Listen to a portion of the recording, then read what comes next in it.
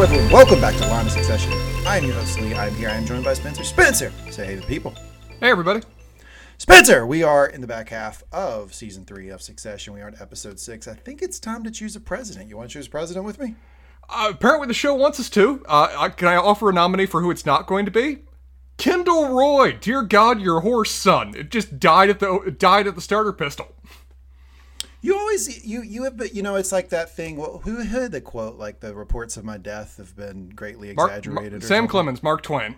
Yeah, so like that's what you do with Kendall every week. You really want to bury him. Did he have a good week? No, but he's not buried. But we will get into that and more here on Line of Succession. We have our segments that we do every week. I and I alone lead the recap. That's right. Lee reads the recap every week, and then we do Roy of the episode, where we will power rank our Roys. We typically start at the bottom. Who had the worst week? We'll fight. I'm sure he'll say Kendall. He does every week. We'll move up. We pick who was the best Roy. Then we will go to Line of Succession, which is best line of the episode. Previously, we used to do Roman line of the episode. Dude, I'm starting to think we should do Roman line of the episode. Roman was two fucking starter pistols in your face this episode.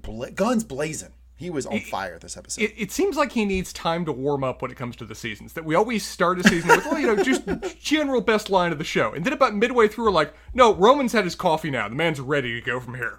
I've got a theory on that. I think that there's one particular writer who writes Roman.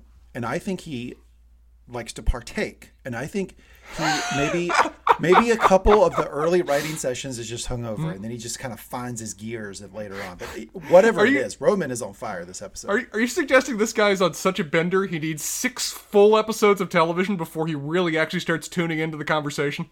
Yeah. Okay, let's entertain this theory. That's a real bender, Spencer. That's not a Spencer bender. That's a real bender. That's my guess on this guy. I don't know. Whatever it is, Roman was on fire this episode. So we will do Line of Succession, which probably will be a Roman quote, and then we will go to my favorite 3 minutes of the week. If Spencer's willing to do it this week, are you willing to do it this week? I actually have 3 separate short things to talk about. So yes, I'm coming back. Fuck yeah. The segment is back. Spencer's doing relationship advice of the episode here to wrap us up on Line of Succession. Before we jump into that, a little housekeeping. This is a Mangum Talks, M-A-N-G-U-M, Mangum Talks podcast. If you like this podcast, if you like listening to us gab, go to your favorite podcast platform, probably the one you're on right now. Hell, just open it right up, type in Mangum Talks. All of our stuff will pop up. We have one other active pod going right now that I'm really excited to tell you about. It's called As the Wheel of Time Turns. It's about the Amazon Prime series, Wheel of Time. Spencer, you are not on this podcast. You would hate being on this podcast. Let me tell you the release schedule they did for this. Yeah, let me tell you the release schedule they did. So it's 6 episodes, season 1, right? First week, 3 episodes drop at the same time. No. And then they pick up. Then they pick up week by week. So what did we have to do in order to be week by week with the back half of the season? We did 3 full episodes in 1 week. So you right now on As the Wheel of Time Turns, our podcast, we have 3 episodes. We covered all 3 that dropped last Thursday. So check that out. It's a lot of fun. It's with myself, BJ, who you can check on Mangum Reads, et al., and all the other podcasts we do here on Mangum Talks. My wife Sarah is on it. You do a podcast with Sarah, and then BJ's partner Bree. So it's a foursome. We have a nice foursome we round out, and it's a lot of fun on As the Wheel of Time Turns. Check that out. And we will be week by week with you now. So when it pops out on Thursday, we'll be with you probably about Saturday or Sunday for a full episode reviewing it. And then what we plan on doing is at the very back end of that season, I'm just going to completely fuck off, probably start doing some cool pods with Spencer, and they're going to do a big, long book spoiler review, like where they're at with the books, talk all about it. Unsullied, I know nothing about that. I will not be on that podcast. But there you go. That's enough of the plugging. It's a good time. Spencer, you got something for us? I'm just going to say, should I start taking bets now on how long it takes before you pick up the books? Because you have a well-known habit of starting with the show, enjoying it, getting very passionate about it, and then devouring the books like food is no longer present on the planet.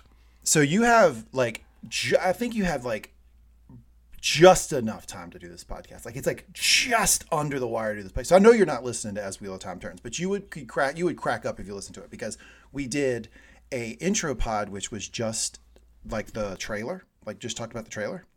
And I was out, didn't care. I did my typical, when I show up on Mangum Reads, I don't give a fuck about this. What is this crap? I don't care. Who cares? And then the first 3 episodes dropped, and they kicked it to me on the first episode to do the recap, and I was like, okay, here it is, Moraine. And then it started.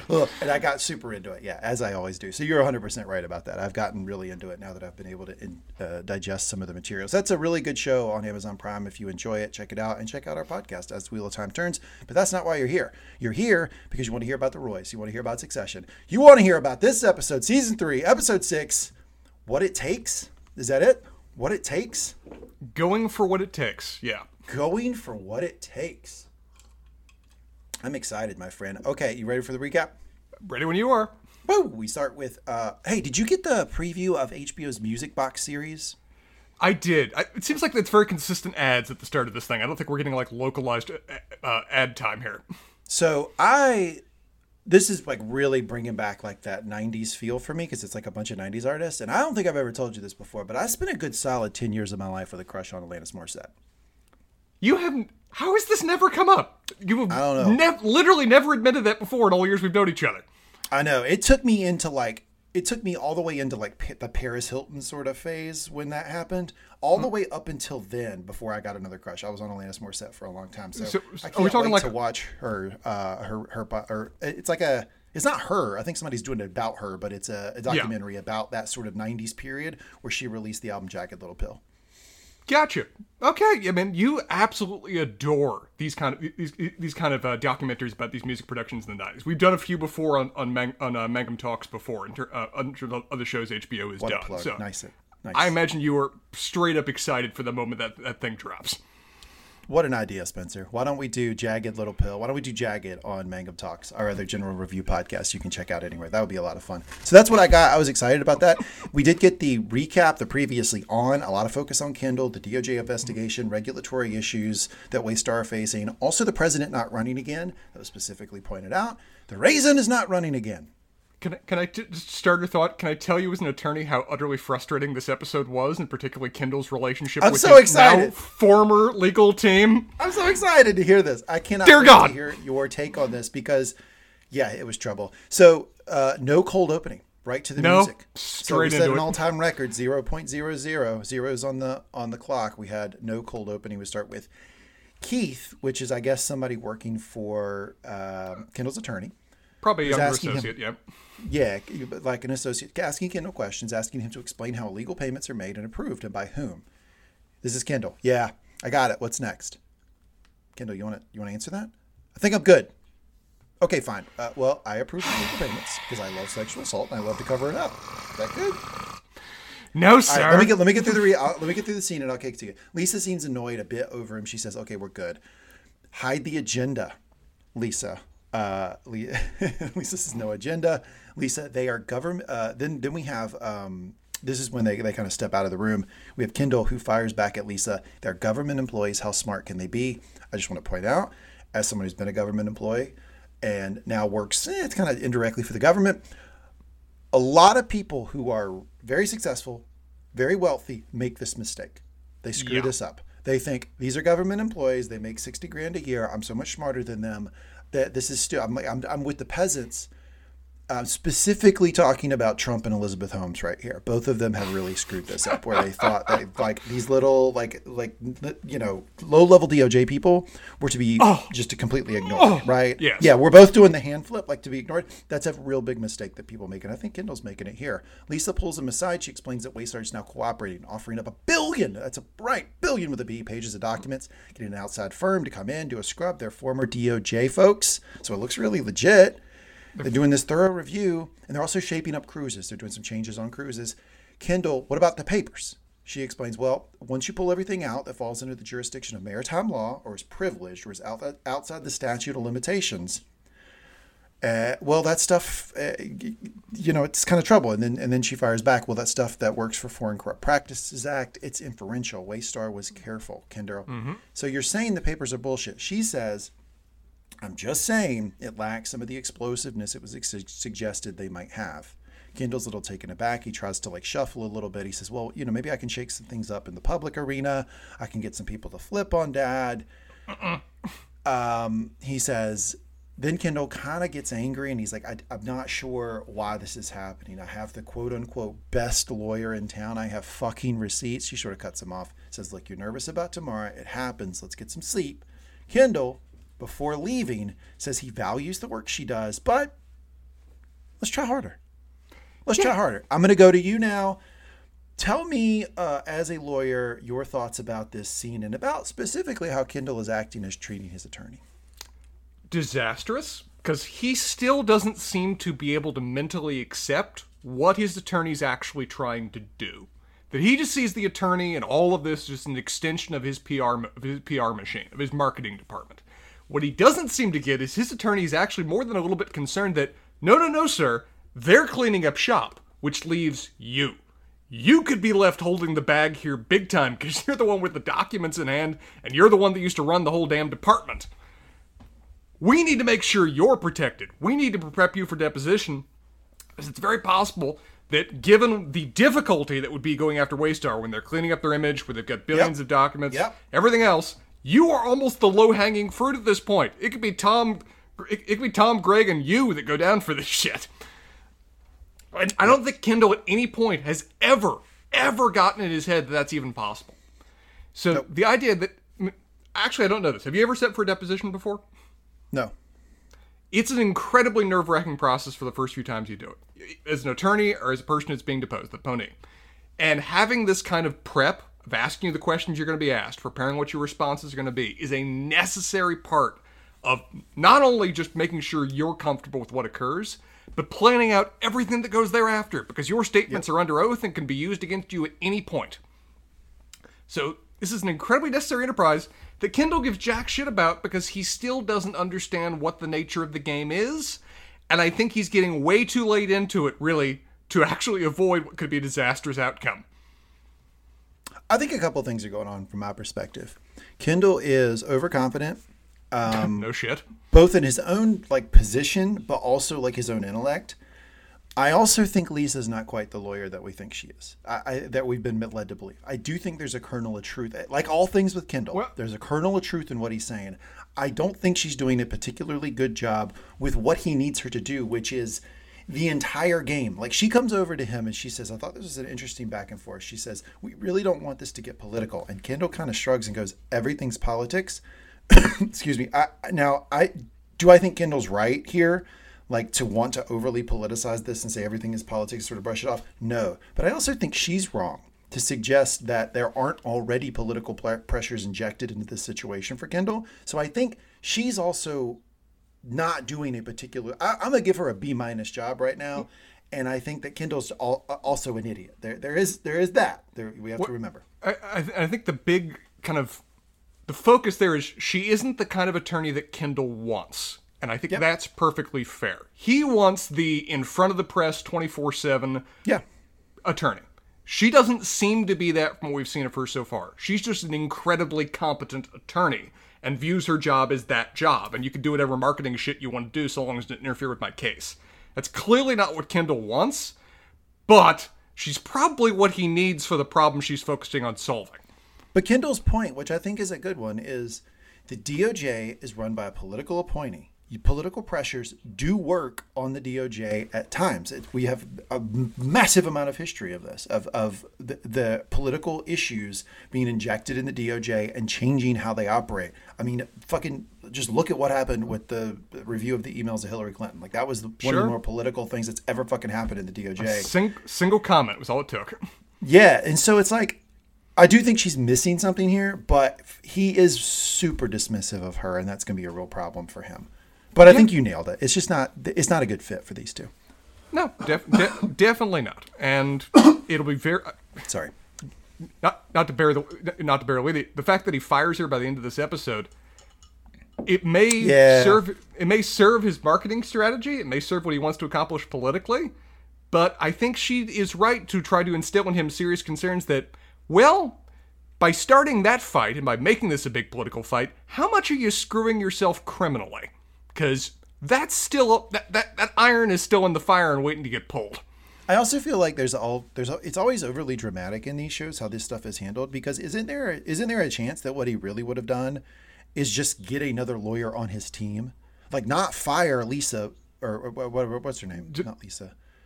It is Lisa, right? Isn't it? Yeah. Not fire Lisa, but just say, okay, well, I need another attorney for the public-facing stuff, and just like expand his team. Like sometimes that happens too. But she was mean to him, and that can't. Yeah, absolutely. Yeah, we could take that read that it's not just them. It's not just the show making it overly dramatic. It's also Kendall just being like super sensitive. I agree. Yeah. Okay. Cut to Roman and Shiv. Guess what they're in, Spencer? Where are they, Matt? Private jet. Yeah, I didn't say. Oh no, really? That didn't last very long, did it? They're in a private jet. Roman comments that he misses Logan's big boot. Back then he could hear him coming. We see Logan laughing and showing something on his phone to Carrie. Big through line of this episode, the Logan-Carrie relationship. This is getting way more shine than I thought it would. I thought something would come of this. I didn't think it would be quite this emphasized. Roman suggests that they are fucking. Go ahead. Yeah, I got to ask you. From what we saw from them, her listening in on a call with the angry president, and from now them sharing memes, at what point did you start to buy into Roman's theory that they fucking? I'm on Shiv's side here.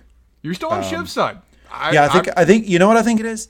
I think that some people look at the scoreboard, they see 1-0. Some people see a guy hit a triple. I think it's a triple. That's what I think. Third base. So Roman says, showing memes to a young millennial, showing memes to a young menial is what he said. Tails all his time.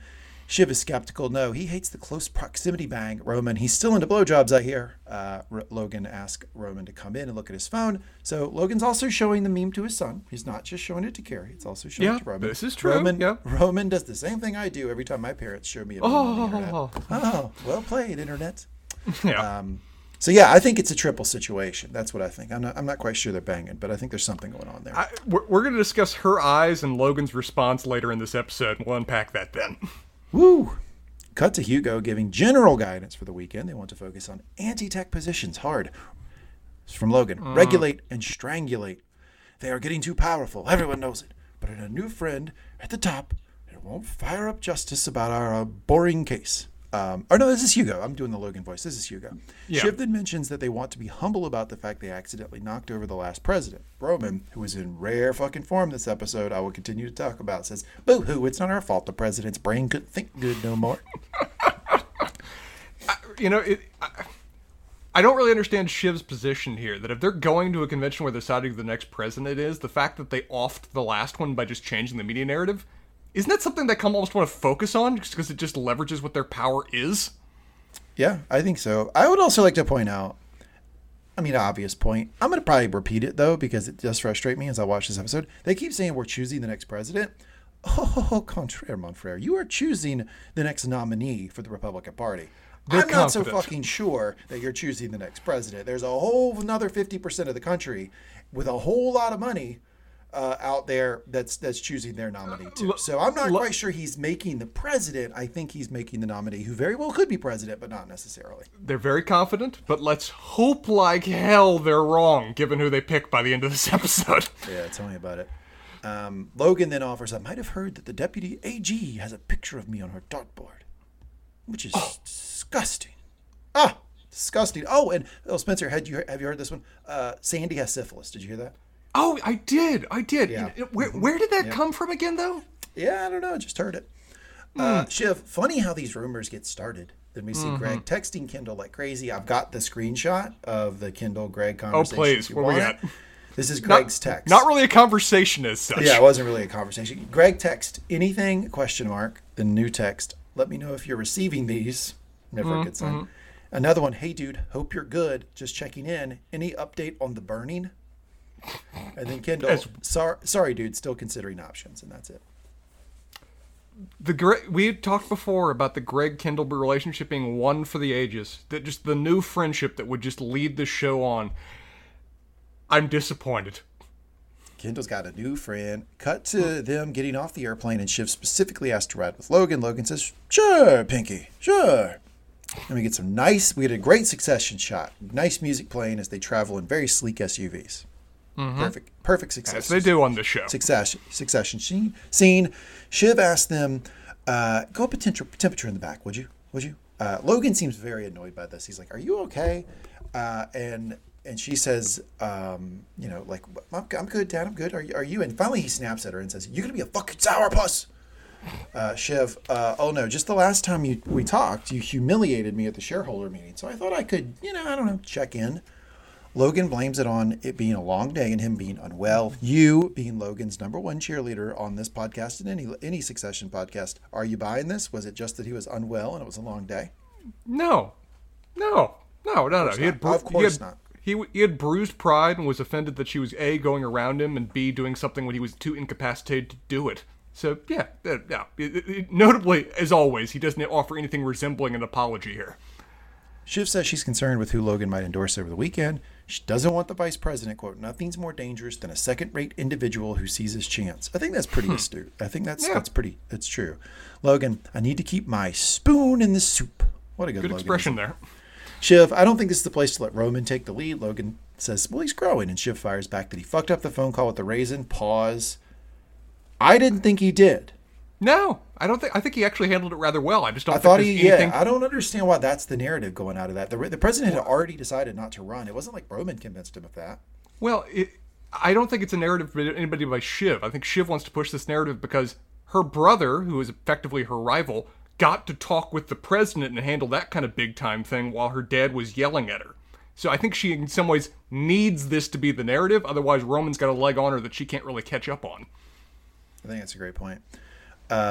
The only solid thing he auctioned in LA, Dad, was the movie Dr. Honk about the man who could talk to cars. I'd give it an hour and a half. The title alone, I mean, that's quality marketing right there. Sounds okay to me. I don't know. Shiv, I'm just glad we still have a company to act on behalf of. Thanks to me. Logan, Carrie, get Shiv a fucking medal. This is the moment I wrote in my notes. Logan's back. Logan is 100% back this episode. We get peak Logan this episode. It's a lot of fun. I love when he's in this type of mood. You talked about at the start of the last episode that Logan was like 10, 15%, whatever else. This time he seems like he's starting at about as strong as we've seen Logan before. It's at least not like 90%, right? He's pretty peak. He's pretty peak. He's even having a good time with people, like kind of doing a little bit of puppet mastery and just fucking around with folks. It's a good time. And then the crew arrives. Oh, go ahead. Yeah. We've commented on this before, but Shiv's biggest flaw, or one of the biggest issues, is A, she constantly needs recognition, which is understandable from a psychological standpoint, but she's so blunt about it. She's just so glowing lights. I want Hey, Dad, would you please tell me I'm good at my job, please? Like, it's that fucking obvious. And Logan does not respond well to that. She's emphasizing something that she should know pisses Logan off. That I saved the company because, unsaid, you were too incapacitated to do it. Wahaha. Yeah. Shiv, what are you doing? Very, very stupid. And then the crew arrives at the meeting. This place is in Virginia, somewhere in Virginia. I'm guessing like DC suburbs. Probably, yeah. Seems like a CPAC type of thing, except that it's not open to the public. It's just basically like a big meeting of conservative leaders, thought leaders, potential candidates, donors. Purposely secretive. Yeah, Shiv, you can really smell the panic. Berlin bunker vibes. A lot of Hitler references this episode. A lot. Hitler getting a lot of shine in this Succession episode. Godwin's Law is just getting thrown away when it comes to Shiv's commentary on this. Roman, Miss Lipdard, how do you feel like spelunking in the elephant's asshole? Shiv says, I'm just an observer, Roman. Wait till the end of the weekend. We'll get our white cis males stank all over you. Roman just doesn't care. Like, this is the thing. Like, it's going to frustrate, like, people like you and I who, like, care about this stuff, who think politics is actually, consequential, and that it changes the course of our nation and our lives. We are going to be really fucking highly offended by Roman in this episode, but Roman's position is, it really kind of doesn't matter. That the gears of government sort of just work and run, and whoever's the president, it kind of fucking doesn't matter. Roman's position is, I run a television network. Who's going to be the best for ratings? That's Roman's position. He almost straight up says it later in the episode. But you're 100% right. But implicit in that is that it's not consequential enough that it would bother my life one way or the other who's president. Is it purely because he thinks that it just doesn't matter, or he thinks that he's so above it all that this little guy can't really affect me too much? I'm not sure. I think this is probably column A and column B, right? He probably thinks like I'm untouchable, I'm super rich, but I also probably think he doesn't think that the president is as consequential of a position as Shiv does. I think that's probably pretty obvious. And there might be a certain endorsement for that position if somebody like Roman gets a key part in picking who that guy's going to be. I just fucking hope the Dems smash. That's what I hope. In show? Yeah, absolutely. I hope that's what they write in, is that they nominate this fucking asshole and that they all are talking about how they're the kingmaker and they're choosing the next president and he loses 55-45. That's what I hope. Cut to some of the con heads talking to Connor. Con head, you're a con head. Look at this team right here. Look Spencer's at this loyal a con followers. head. Shiv then says, quote, "Is it just me or is it in a room full of Timothy McVeighs does Connor suddenly look like a Roosevelt?" Give Shiv credit. Funny line. Potential line of the episode. Yeah. Connor explains that Wyla didn't want to come, but duty calls. Just want to point out something about Wyla. Wyla doesn't want to do anything at all remotely related to Connor this entire episode. I mean, she seems as out on Connor as I've ever seen her. Yeah, it's kind of sad to see, because there's been times where I thought their relationship was actually kind of growing and kind of cute, but this time... Looks like it's really peeled back. What? Yeah, it's not a good place. It could just be a bad day, and she also really doesn't seem to appreciate being kind of auctioned off as a donor draw. She also just sucks at playwriting and can't get it through her head that she sucks at it. There's People have a dream, sir. It's hard to let that dream I know. die. As many look, I'm a hypocrite. As many negative reviews as I get, I still am convinced I'm a world-class podcaster. So, I mean, who gives a fuck? Like, me and Wyla right there together. Connor explains that Wyla didn't want to come. Duty calls. So it's her duty, I guess. Wyla comments that she can just write a play on her phone, I guess. I mean, you kind of could. I mean, you've got like a semi-word processor with your notes app. I mean, you could do it, right? Yeah. Modern smartphones are impressive. And also, let's consider what the success of your last play was. You probably can write a sequel on your phone. Absolutely. You know what you should write down? Hey, Wyla, write this down. No sand mites for your audience. There you go. Good start. I mean, look, Wyla needs to buckle up, all right? Because Connor does have, like, Connor is Connor the favorite in this group? Absolutely not. He's got loyal followers, though. But he's got some con heads there. And, like, people who are independently invited, which I thought was very interesting. One of the con heads asked him about how him and Wyla met, and they both sort of, like, immediately stammer out online. Pretty good that they settled on that, I guess. Then we get an introduction to the weekend titled The Future Freedom Summit. And everyone is asked to keep their attendance private. I would point that out. I think that's pretty important. So the guy who's like seemingly the conference chair of this thing, I've seen him in a million things before. Who is this guy? Do you remember? Well, it's the Red Stapler guy from The Office, isn't it? From Office Space? It's Red Stapler guy, yeah. What's his name? I'm looking up the actor right now. Cool, thank you. He says, what we do here at the Future Freedom Summit is of the utmost importance to our party and our country. I happen to believe the next president of these United States is somewhere in this room. Connor, he is, and he's hard as a rock. And Wyla seems so put off by that comment. She seems very frustrated by Connor. As you said, Wyla's purpose here is to provide a face, and she can't even just accept that right now. We're gonna vote on these candidates at the end of the episode. Stephen Root, great actor. He's in a lot of things. Very, very good actor, and he does a great job with this. He seemingly is he seems to me to be like the chair of this conference, like the guy heading the whole thing, because he's kind of like he's matchmaking, he's connecting people, and whenever there needs to be like somebody who gets the crowd all together to say something, it's always him. He's emceeing one of the most important political conferences in America. For 50%. For 50%. There's still the Dems out there. There's still a whole other part of the country. Sure. Yeah, those people. Yeah. Yeah, the fuck donkey gang. Greg, Tom, Shiv, and Roman are standing around. Greg, some guy with an undercut just called me a soy boy. Tom, oh, don't worry, Greg. Wait. It's a nice, safe place where you don't have to pretend to like Hamilton. That is a funny fucking line. What? Well, I like Hamilton. Yeah, sure you do. We all do. What a line. When did Soy Boy become like the default attack by conservative circles on liberals? Because, man, is that all over the internet now. I'm going to tell you this. The internet insults, I tune out at a high degree. I don't think I probably have heard it. I've never intaken the phrase soy boy. I have no idea what it means. Very common on conservative forums. Internet insults, I let them go right by me. I don't care. Greg asks what this is, and Roman explains it's a political conference of like-minded donors and intellectuals. Tom, a.k.a. picking the next president, selecto el presidento. Shiv, like me, is screaming, that's not how it works. Or at least she'd like it to not work that way. Roman, yeah, yeah.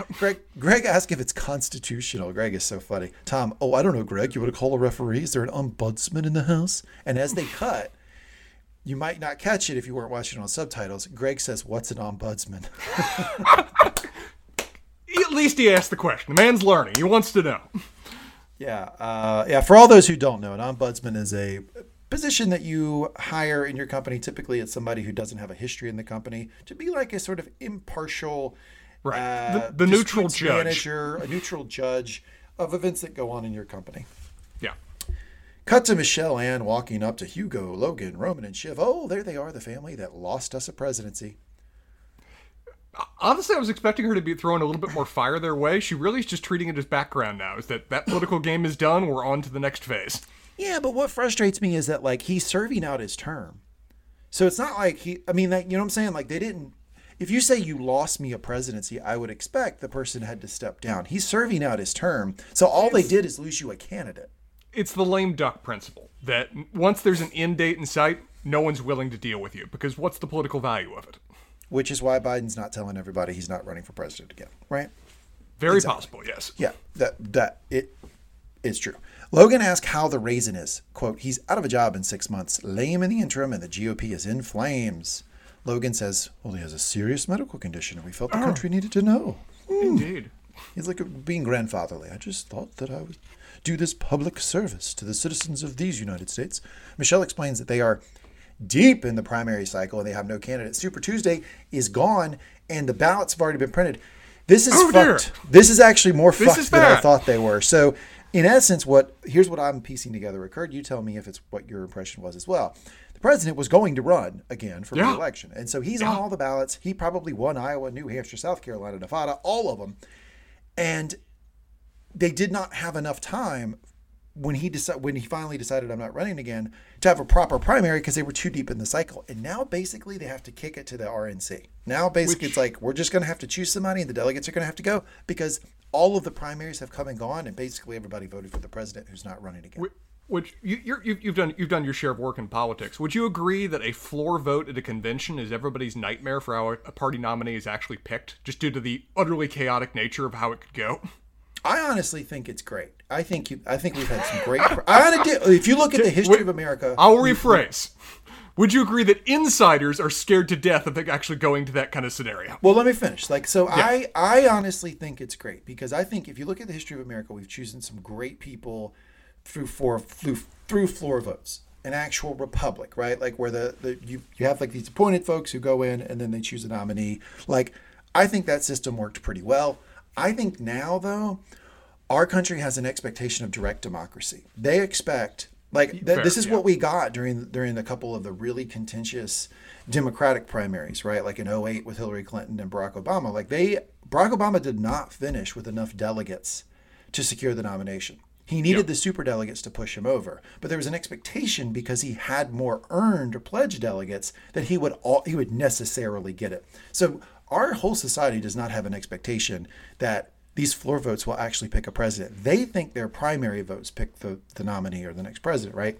So I think in that respect, it is absolutely the worst case scenario because whoever they pick, the people are going to go, oh, it's just some insider guy. We didn't pick that person. It's not truly vetted. They won't see them as like a really earned nominee, if you get my point. Right. And the point I was kind of throwing in on that is that the people that are actually, in charge of the party and the insiders that are running it or even the nominees are desperately afraid of direct democracy and would like to avoid it as much as possible. They'd much more have this arranged and organized in advance to avoid anything resembling surprises, because surprises to politics can be either glorious or disastrous and usually leaning towards one of those. Which is why this is how the GOP got Trump, right? They surely didn't expect him to win the primaries. They would have probably preferred a floor vote. So they agree that Dave Boyer, the vice president, so we're going to have to remember the names of some of these candidates because it becomes important. So one of the candidates is Dave Boyer. He's the vice president. He's the cleanest option, easiest option. Other side of the pillow, Spencer. Easy peasy. Yeah, he's already the VP. It's an easy enough transition that, he's basically already in the house. Yeah, absolutely. Michelle Ann explains that Logan, started this mess, and he can help us clean it up. Notice when he's saying this, Roman is making a face like this bitch. Like he is so over Michelle. Roman calls him being the vice president, an old blowhorse, or a plow horse, I guess. Yes. Old plow horse, basically calling him a mule. He's a worker. Yeah. Cut to Tom talking, and they're saying the VP might be a vegetarian. And in a room full of conservatives, this is scandalous business. This is trouble. Secret herbivore is apparently a major sin in this community. You don't want to. With all those meat cattle farmers that you have out in the Midwest, you'll lose Montana, Idaho, Wyoming, the whole crowd. It's the same thing with the soy boy thing. Masculinity is king, and the idea that you don't eat meat, dear Lord, where's your balls? Yeah, absolutely. Shout out Yellowstone. You watch that show, Yellowstone? I've had it been recommended by several people now, still have not. Yeah, it's kind of, there's that fucking dynamic is super in play in that show. A guy named, we also get this thing that, this would probably cause me to vote against this guy. The lick-lipping. What's the deal with the lick-lipping? There is way too much lick-lipping this episode for many characters. Like when Roman and Shiv are discussing blowing their father and Roman licks his lips to then go over and read memes. Uncomfortable. And this guy's lick-lipping. Can you imagine how that would play on, The Daily Show or everything else after a debate if he's just constantly doing that massive horse lick-lipping? Absolutely. Like, this would be, I'll tell you what would happen in real life. They'd nominate this guy. And then you'd have, like, Larry David would be, like, at lunch at some fancy bistro in California with Jeff Garland. And he's like, what? You see the lick-lipping? The lick-lipping. What's the deal with you see this guy? What's the deal with this guy? I don't understand the lick-lipping. I don't understand. Could you tell I've been watching Not a Curb? Yeah. It writes itself, though. It's pretty gross. A guy named Glenn congratulates Roman for the wedding. Roman's like, what? Roman? Wedding? He's like, yeah, your mother. Nah, not my mother. No, you're confused. No, your mother's Caroline Collingwood, right? Yeah, but that's not it. Okay, why don't you check right here, Roman? Check on my phone. He pulls up the phone, pulls up the invitation. Lo and behold, Caroline Collingwood getting married did not tell a single one of her children. And not Rory either. Not only is she getting married, it's to someone completely different than they thought she was in a relationship with. That's seat sniffer! Roman asks the guy to forward it to him, and he takes off to tell Shiv. Shiv didn't know either.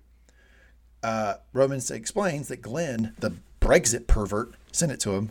Funny way to describe that guy. He's like the one British guy we get in the whole thing. Yeah. Apparently their mother is marrying a guy named Peter Munyon.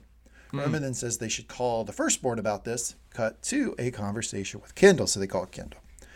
I love that Kendall still answers his phone for Roman, though. It's good that they still have that line. I know everything is super stressed right now, but at least he can still call him. Mm-hmm. So that's one positive. Roman says, I'm here with Shiv. Just wanted to let you know our new dad just dropped. So just got that at midnight. Came out on the gram. New dad just dropping. It's interesting how shocked all three of them are. You'd think, them knowing their mother, knowing the estranged relationship they have with her, this wouldn't come as too much of a surprise. But apparently this is still a line too far. Absolutely. Ken seems confused. Shiv asks if he knew, and Roman says, of course he didn't know. Ken bores the shit out of Mom, which is kind of a tough burn because it did seem like his mom did not really like him too much. Yeah. Kendall's still confused. Ask about Rory, but no, it's not him. Kendall, hey, Shiv, is it true you're at the Hate Fest, burning books and measuring skulls down in Nuremberg, Virginia? Yeah. Ding. Like we can ding every time we get a Nazi reference. We'll get Shiv, a few. What are you doing with your weekend? Planning to send us all to jail? Your favorite? Roman cuts it off, cuts the bickering off, says, look, I just wanted to let you know Mommy still doesn't love you. Bye, Ken. Bye. Perfect send So off. Kendall's surprised by this, but he kind of takes it in stride. I don't think it really bugs him. I think the only family member that we see in the whole Roy clan that is truly bothered by this is Roman. Why? Because Roman actually cares about his family. We've talked about this over and over again. Is he like out in front, Mr. Rogers, wearing the sweater, wanting to hug everybody and tell him it's okay? Ooh, of course he's not. No, thank God, but no. He makes it perfectly clear through his actions and his internal monologue, which we get a lot of, that he does still care about his family. And you can tell in this episode, this bugs the shit out of him, that his mom's getting married and it didn't tell him. This bothers him. I think it also bugs him that nobody else cares. That Shiv immediately weaponizes it, the dad laughs it off, and to Kendall, he just kind of has other things to worry about.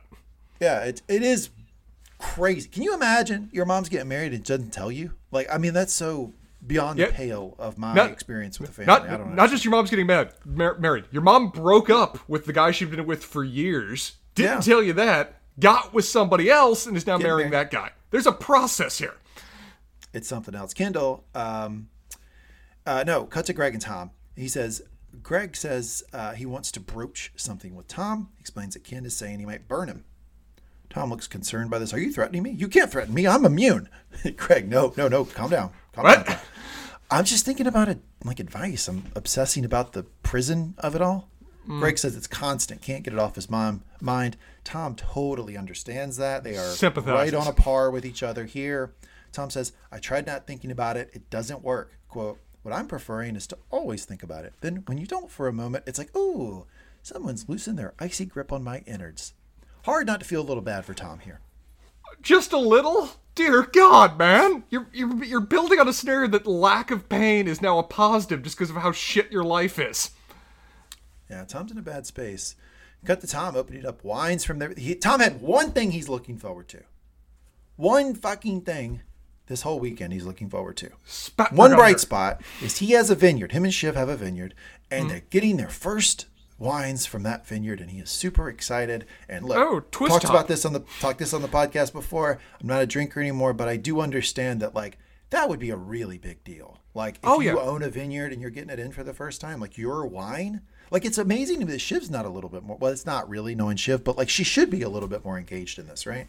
You would think that this would be enough to garner Shiv's attention at least a little bit, but I guess this is mostly just Tom's project. But yeah, fully there with you. If I had a vineyard and this is my first set of bottles coming in, I'd be inviting friends. It'd be a thing.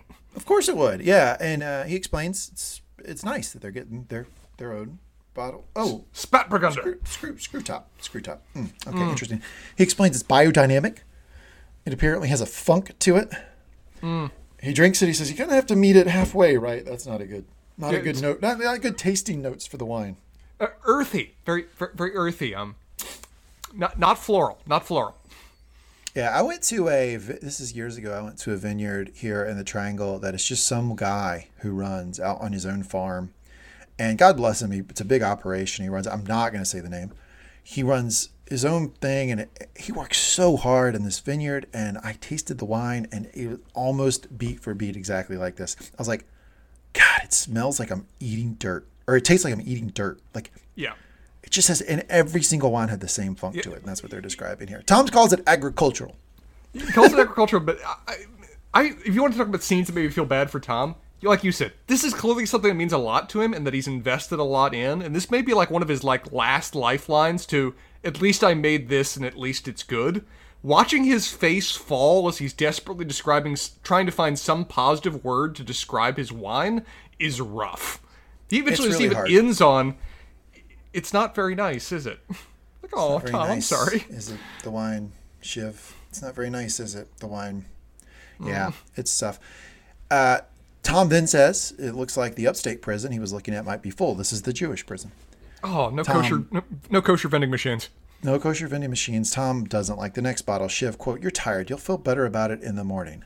I'm going to say this right now. I've said it many times in the podcast, but this is top tier Shiv being the worst.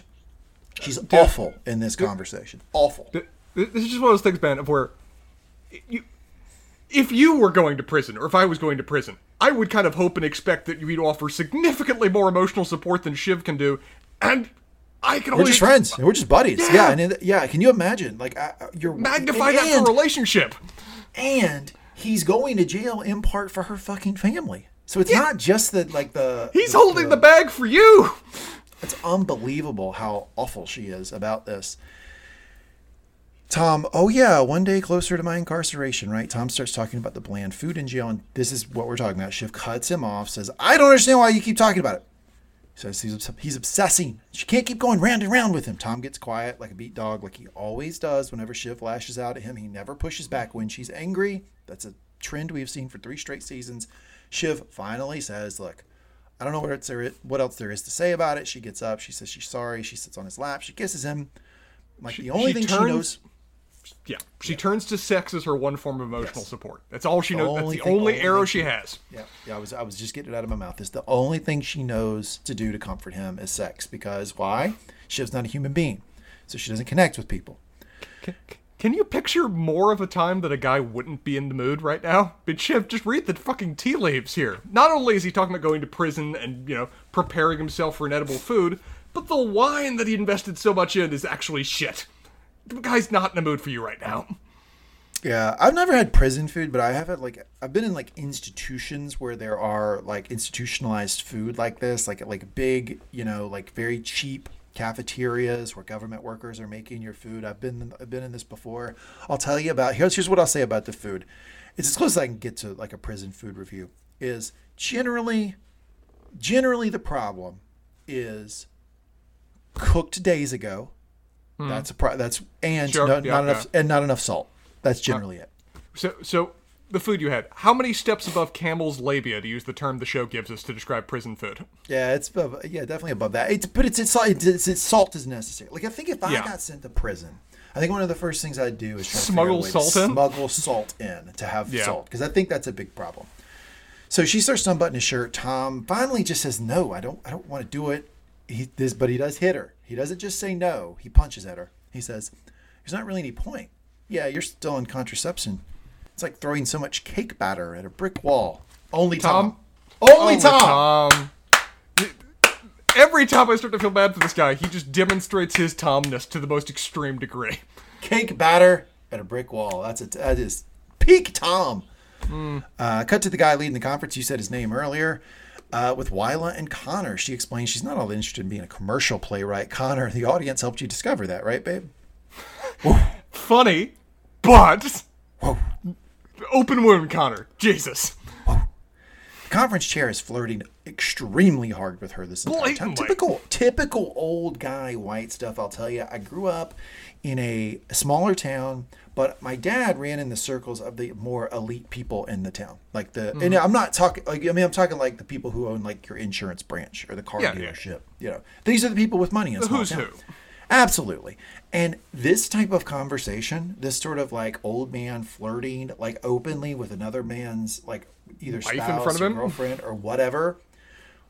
I saw this shit a lot. And this is beat for beat how this happens. Because then there's always the interplay of the husband jumping in and being like, "I don't know, Tom, blah, blah, blah." And then the guy being like, "I don't know, man, maybe I'll invite you. But I might, you all should come to the beach with me for a weekend. But I might not invite you." Hardy, hard.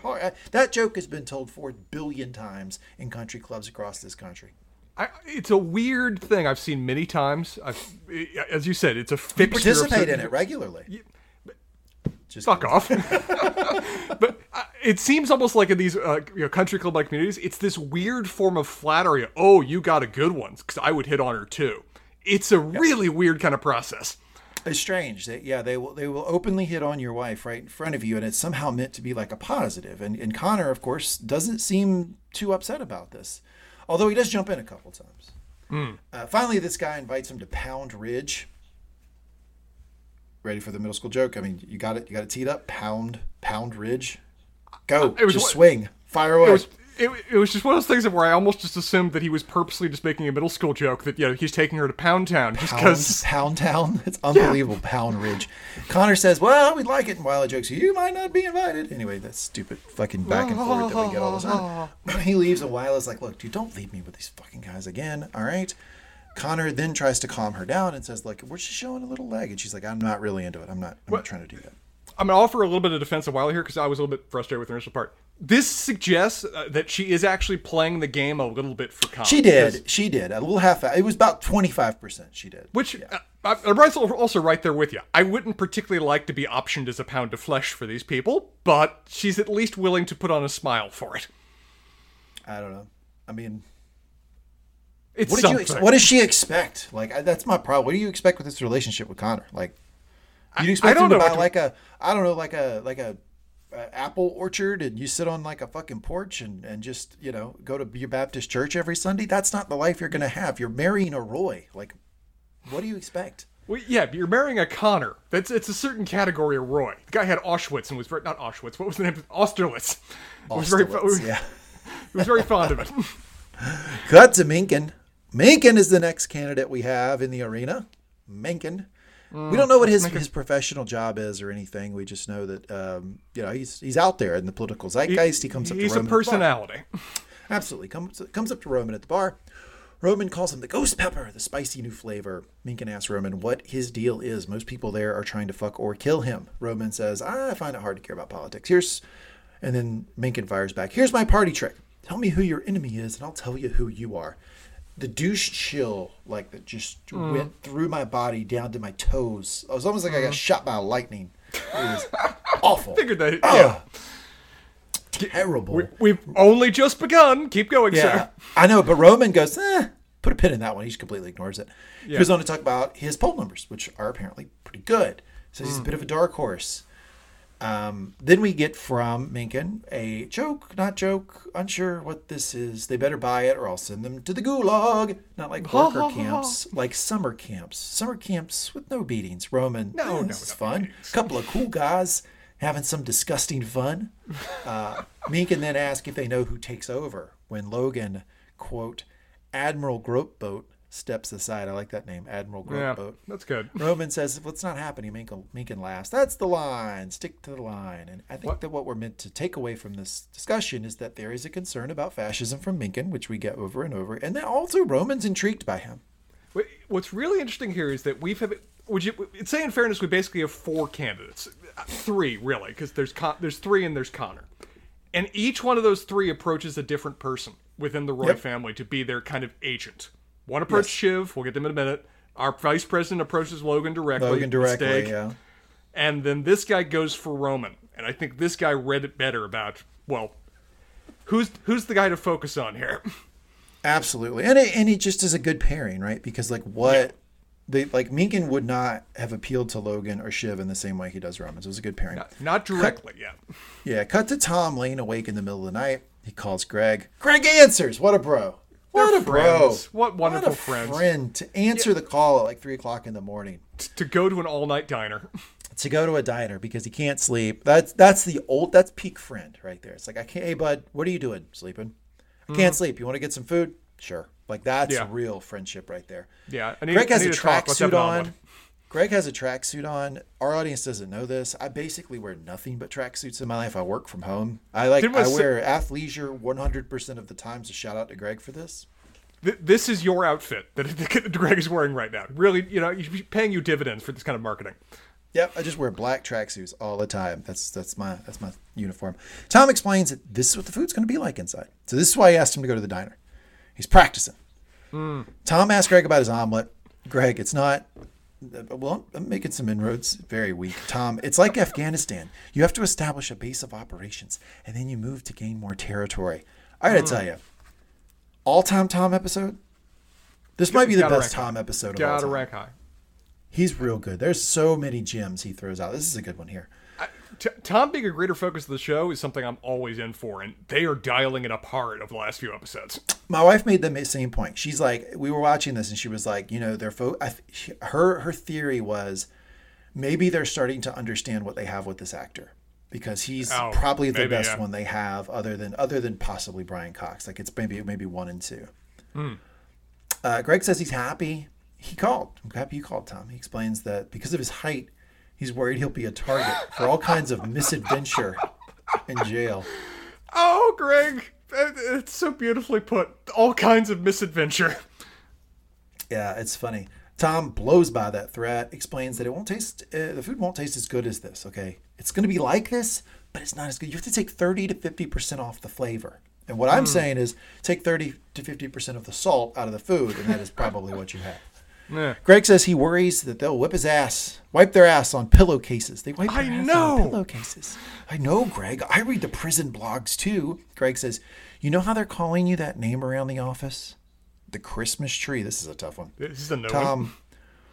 What's good is to eradicate all hope. They can't get to you if you got no hope. Jesus Christ, man. Please, someone give this guy a hug. Greg goes on to explain that they call him the Christmas tree because if you have a crime, you need to unload it. Can hang it right on him. You ever heard this term before, the Christmas tree? Just hang what you want on him?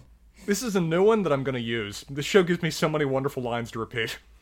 Absolutely. Tom, I haven't really slept properly in 8 days. They're kind of talking past each other in this conversation at this point. Greg admits it's not a nice name, but he was wondering, maybe, could I hang an ornament? What? No. The way he says it is Is it possible you might with me? And the internet has had a field day with this. Oh, apparently, like the sex stuff? There are a lot of Tom Greg shippers in the Succession community. Apparently it's one of the most popular ships when it comes to this show. And they are eating this line and this moment and the little glances the actors exchange alive. Would you, with me? That's what, yeah, well, I mean, I'm glad people are having fun with it, but that's not what they meant. What they meant was, can I hang my shit on you? Shipping has never cared about what the show actually means. That's not how it works. Tom, are you asking if you can hook your bauble or corporate wrongdoing on one of my branches, Greg? Greg stutters and Tom says, fine. Okay, load me up, you piece of shit. Greg wonders if this is a quid pro quo, but it is in fact not. This is just Tom saying, sure. Yeah, whatever crime you committed, just say I did it. I'll just say I did it. It's fine. It's kind of like from if you ever watched The Wire, I don't know if you remember when Wee-Bey got arrested. He ate all the murders. And he just kept saying, yeah, well, if you get me like a coleslaw, half rack of ribs and some coleslaw and a tea, I'll tell you about these other 5 murders. No. He just took all of them. No, he wanted potato salad. They didn't have it. He was very disappointed about there being only coleslaw. But yeah, he was protecting the Barksdale organization by taking all the murders, and he knew one was on him. Like basically, there was a threshold for Wee-Bey. It was I'm busted on this one. I know I'm gonna be in prison for life, so let's just take them all now. There's no reason not to, and that's kind of weirdly enough the mentality that Tom has, which is I know I'm going to prison for some of this stuff, so why don't I just take it all? Again, they're honestly one of the best friendships on this show, and this is Tom, just reading that, what else does matter to me, and also just being a good friend and trying to protect Greg the way he's done several times in the past in his weird Tommy way. And I'll tell you this, I don't think Tom would have agreed to it if Greg didn't answer his phone call in the middle of the night and go to the diner with him. Nobody else would.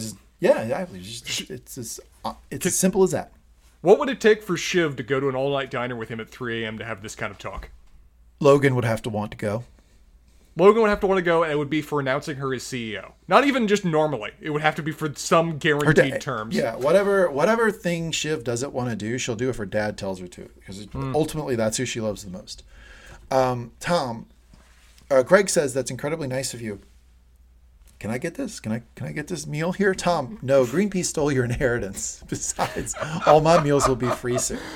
I honestly thought Greenpeace would just be an offline the last episode. No, it's very relevant. Absolutely. They're going with it. Yeah, Greenpeace stole your inheritance.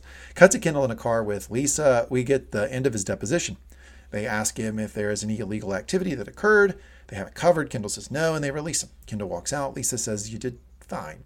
It was a good start. And there will be another session. Kendall snaps and says, it's okay. You can tell me it didn't go well. Lisa's basically doing everything she can here to get him to be quiet and move down the hallway, but Kendall is not having it. In the building. Attorney-client privilege doesn't apply if they can overhear it. The interviewers are right there, and Kendall insists on standing there and having that conversation. Kendall starts pitching a fit about how they were looking for cracks in his story instead of asking about his father. Lisa, they don't do cuddles. Basically, they're not going to get you in here and say, well, we like you, so you don't get any hard questions. That's not how it works. Then Kendall opens up his stance so that the conversation is now more open to the interviewers that are behind him. He actually literally turns his shoulders as he's talking. I'm talking to my attorney now. Yeah, he's practically shouting, projecting at says, them. I understand how this works. Logan's given them nothing. He's given them these little pellets, this little chicken feed compliance bullshit to string them along. Meanwhile, 5 years goes by and it's, hey, whatever happened to the big investigation into the bad people? Lisa's like, you have got to be quiet. Shut you son of a bitch. You have got to be quiet. She's getting very frustrated with him. Ken then yells that they are scared of his dad and they're chicken shit. Lisa seems really taken aback by that. They start to move and Kendall leans over and says, I should put a rocket under their asses. Oh, God. What would you do if you had a client that did this exact move with you after a deposition? Tell me. I would like to hope that if I was Lisa, I would have predicted a little bit more what Ken is and maybe not agreed to represent him in the first place, because this is perfectly fucking predictable. This is what Ken runs on. But if I was in this moment with Lisa, I would do everything in my power to not engage him right there and just get him out of the building the same way that she does. And I don't know how much more I could have done than her on it, because Kendall is on a fucking warpath of his own destruction. Yep. They turn the corner, and Lisa says, you do not want this is the part I've talked about before. Lisa says, you do not want this to get politicized, which again, I think, personally, Lee talking here is kind of a dumb statement. And Kendall says, everything is politics. And then Lisa says, Kendall, do you think you're smarter than me? Kendall stammers a little bit, finally says no, because he obviously thinks he does. Lisa, because you might be. You might be. But I'm a better lawyer. You acted high-handed and defensive and then oscillated to wildly overfamiliar and glib. You sometimes undermined my status and didn't appear to be frank about your own involvement. But let's take stock, okay? Kendall shoots her a look like, you're done. You just murdered my dog. Yeah. Fuck you. And she's right. It's so interesting. The way she described him, high-handed and defensive, oscillating to wildly familiar and glib, he does this everywhere all the time. He did this with the shareholder 2 episodes ago. This is probably a very, very good read on Kendall here. This is how Kendall starts every conversation in season 3. Sometimes he can work through it. Sometimes he can get through this doucheness to actually get to a kernel of wisdom. But it takes time, and he clearly didn't ever get there when it came to this deposition. And yeah, I mean, it's a perfect read on him, and it's a perfect summary of what she views her job is and the problems with what he's doing with respect to it. And as you've noted, those two just don't square. Her objective is to keep him out of prison. For him, that's just a background assumption, and she's not doing the full job that he wants. I think her worries have some merit, though. I think there's a couple things going on here. Three. I'm going to say 3 things are going on here. You ready for them? Yeah. 1 is you don't like Ken. 2 I want to. I'm disappointed. Yeah, but you don't. You really don't now. You're at a point where you really dislike him. 2, it's your natural personality to be a little bit more conservative in these types of situations. And 3, it's your profession. So all of these things working together, I think, push you toward like the sort of like Lisa perspective of like you need to like calm down, one step at a time, get you out of prison. Like let's work. It's a very fair read. Yeah, absolutely. Whereas I do think I'm not saying he's right at all, but there's a kernel of truth that she's missing some other dynamics at play here with the DOJ. And I'll tell you who's not missing that. Logan and his lawyers. They're not missing that. And they'll play the political game all day long. And if I actually understand why Ken would be frustrated, because he knows his side is playing the politics of it and his lawyer's saying, let's not politicize this. I'll also throw in an option number 4 here, which we're going to see here in a later scene. I have no confidence in Ken's ability to play politics. Sure. And that's also factoring into what I'm looking at this too, is that he keeps wanting to play a game that I have no background to say that he's good at. Fair. But all of your criticisms of Ken are fair, but I do think that Lisa's missing part of this. I don't think she's the right lawyer for this situation. She might be lawyer for him. Well, she might be like I mentioned before, she might be like the right lawyer as part of a team, but you do need someone looking at the political side of this in a way that she's seemingly not willing to do. And she made it clear she's not willing to do from Jump Street.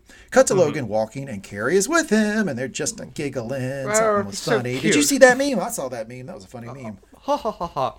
And then the vice president walks out. Vice president of the United States just steps right in the hallway. Yep, just steps right in front.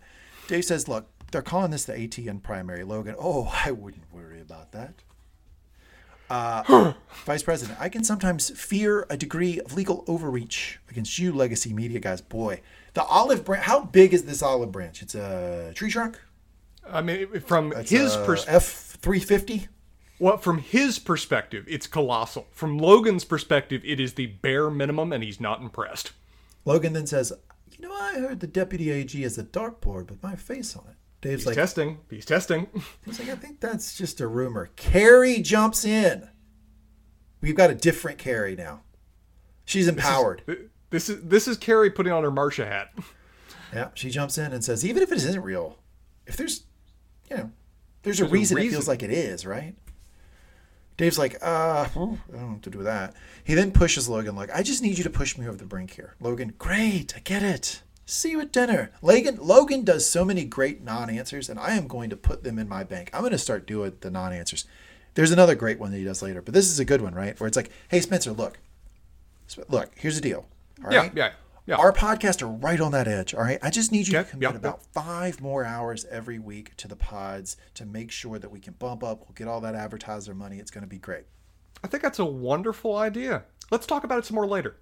Yeah, that's exactly what it is. It's like, yeah, I get it.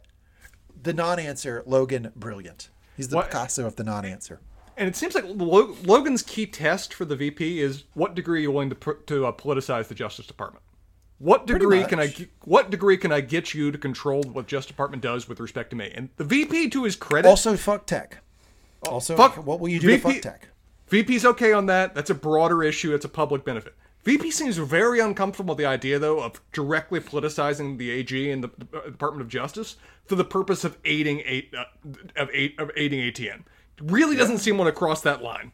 Yeah, of course. Yeah, it's a line that some presidents have crossed, but most try not to. Logan, as he's walking away, turns to Carrie. I think he's been waiting there for me for the last 10 fucking minutes, and then they laugh about how pathetic the Vice President of the United States is. Loud enough to intentionally have him over here, which, Jesus. Cut to Kendall, and he comes into his living room. He tells Comfrey, Lisa's out! Bye, Lisa! See you, Sanaa Latham. Thank you for your 4-episode contract with Succession. Good luck in future endeavors. You are off the cast. Goodbye, Lisa! Turns out she's toxic. Spencer, did you know she's toxic? Actually, let's talk about this for a second. Her criticism of Ken. Yep. I didn't honestly see it as that cutting. It was a little bit forceful, but honestly, I thought it, as you said, was a pretty good read and didn't come across as being that mean, really. It was just more of an assessment of presentation and strategy. But as also you said, Ken is so damn sensitive when it comes to criticism, listens under something that he can control and feels like he can laugh at, that I could understand why he would see anything that she would say about him as toxic. I think he uses the word toxic, but this is what... Second time this is said, this episode. Yeah, I'm going to base this on what I've gotten from him lately. And I think he's using the word toxic here to mean her focus is off. Like, she's only focused... This is from his perspective. I'm not saying it's right. This is what he's thinking. She's only looking at, like, criticizing me and what I'm doing wrong, and she's not doing enough of attacking. She's not attacking the way I want her to do. She's just inwardly looking. Hey, Ken, you need to do this. You need to do that. You're fucking this up. You're fucking that up. And you're not out there in front pushing in front of the cameras, pushing political levers, pushing the AG, trying to get my father in trouble, trying to get me installed as head of Waystar. So in his perspective, that's what's toxic, is the focus of the internal criticism. That could be a fair read. I think I mix that with an idea of just personally bruised pride, and I think you got to. Yeah, there's certainly part of that. Yeah. Anyway, he says I'm getting a new legal A team, no B teams around Kendall. Okay, legal A team in place. But we have to put them in the right context. Comfrey is obviously taken aback by this. Kendall's like trying to tell her, look, it's going to be okay. I want to point out that Kendall is drinking straight liquor in this scene. He's got just straight whiskey in a glass. It looks to be. Thank you for noting that. Let's see if we return to that next episode. I think we will. Maybe maybe it's nothing. I mean, they do a lot of drinking on this show, but like I've seen the preview. He's got a history of this. It doesn't look good for him to be just drinking straight liquor in the middle of the day openly. But I don't know. That's just what's happening. I'm just reporting it. He asked some of the other guys around him about his 40th birthday party. Spencer, big 4-0. Shit slaps. You ever used that phrase before? Shit slaps. I have never used that phrase other than the most ironic way possible. You should start saying that. Shit slaps. Shit People slaps. will get a real kick out of that. If you're like at work and they're like, hey, how's the coffee from the place across the street? Oh, man, shit slaps. People are going to love that. They're this is my thing. This is my thing now. Gotcha. Okay. They're asking him about his 40th birthday party. And if you don't want to be spoiled for the next episode, press the little skip 15 on your iPhone, on your pod player. Okay? Do it right now. Press it right now. Okay, next episode is all the 40th birthday party, which I am gonna be insane, over the moon excited about, because my favorite episode of all time was Roman's bachelor party. Is this going to be even worse? I'm picturing this being more tragic and sad rather than just extreme insane the same way that is, but it's still going to be a continuation of a 3-episode run of just straight up insanity. Okay, press it again. We didn't do it in 15 seconds. Press it one more time. I don't know. It looks like they are going for everybody gets trashed into stupid shit though. Like it does look like they're going for that. It's giving me an element of that, yeah. This might be a Lee episode, is what I'm saying. It might be. What hasn't been a Lee episode for you? Wow, so excited. Anyway, he asked Comfrey to remind him of the idea of the name of it. You want to see the name of Kendall's birthday party? Weimar meets Carthage meets Dante meets AI and antibiotic superbugs. Well, it's End Times is the name of it. Yeah, with all that at the end of that. Yeah. Kendall then asked if Zadie Smith, you know who that is? Heard it. Not really sure. Like an author of like modern fiction, like a real like real prestigious author of modern fiction, like not a joke, like one of the better writers that we have. Chuck D, one of the better rappers that we have, and Lucas Madsen. Can't get this guy. I don't know who that is. I Googled it, got nothing. Are going to come to his antibiotic party. Kendall then turns to Jess and asks about him. Hey, is he picking up? And she's like, he's not picking up any of our numbers. And Kendall says, we need new numbers because he is the priority. Who did you think he was here? I figured it was Tom. I think they were setting you up for Logan, though, right? Because the last episode, we got that Logan had blocked his number. I think it's a little misdirection here. It is misdirection, but since he already name dropped that they need to get somebody to flip, Tom's the obvious guy to try to get to call there because he's the one that's being left holding the bag. Cut to Greg explaining to a group of people. Is this your favorite part of the episode? This is a very funny part of the episode, and yeah, go on, man. Read it to me. Let's just say this is our favorite part of the episode right here. Greg explains to, and I want your legal opinion on this. Greg explains to a group of people that his grandfather gave his inheritance to Greenpeace. So, I mean, I think as a podcast, we can all say fuck Greenpeace. And then someone posted a disparaging comment about him on their website. And Greenpeace promoted it. So his lawyer thinks that is defamation. So that's why I'm suing Greenpeace. Spencer, your legal opinion? I'm not going to offer a legal opinion because this is actually a very heavily contested issue, but I will say this is very topical right now because there's law in place that says that if you're hosting a message board, you can't be sued for the content that people posted. You're basically just maintaining a public forum. But what if forum. you promote it? But if you do things to influence and control the discussion or indicate your assent or agreement with certain things, it starts to get into more of a much more legally contested gray area right now, which is part of the reason that a lot of conservative channels are being very aggressive in going after tech right now due to certain things they say are tech doing that to control discussions. So, topical, I'll say, on the show's part. So there you go. That's Spencer's formal legal opinion. He just gave a formal legal opinion. Thank you, Spencer. There has been no formal legal opinion provided. Let's just have that reserved for the record, you asshole. Cut to Shiv being cornered by a guy named Salgado? Salgado? Is that his name? What is that other guy's name? Salgado. And he's really pushing her to make ATN back him. He's basically trying to make this deal, which I thought was, woo, you are very forward, sir, as she says. He says, look, you, from the inside, make sure ATN pushes me over the top, gets me the nomination, I get the presidency, and I will make sure you ascend to the CEO chair of ATN. How am I going to do that? I'm going to put your father in prison. So here's the thing about this. Here's the thing about this. Crazy thing to approach someone. This quid pro quo is absolutely batshit bonkers crazy, but it's a Hail Mary that might actually land in the gloves of the receiver because sounds like kind of like peak Shiv here, right? For both Salgado and for what's the name of the guy that Roman talks to? It starts with an M. Blanking on his name already. Mencken.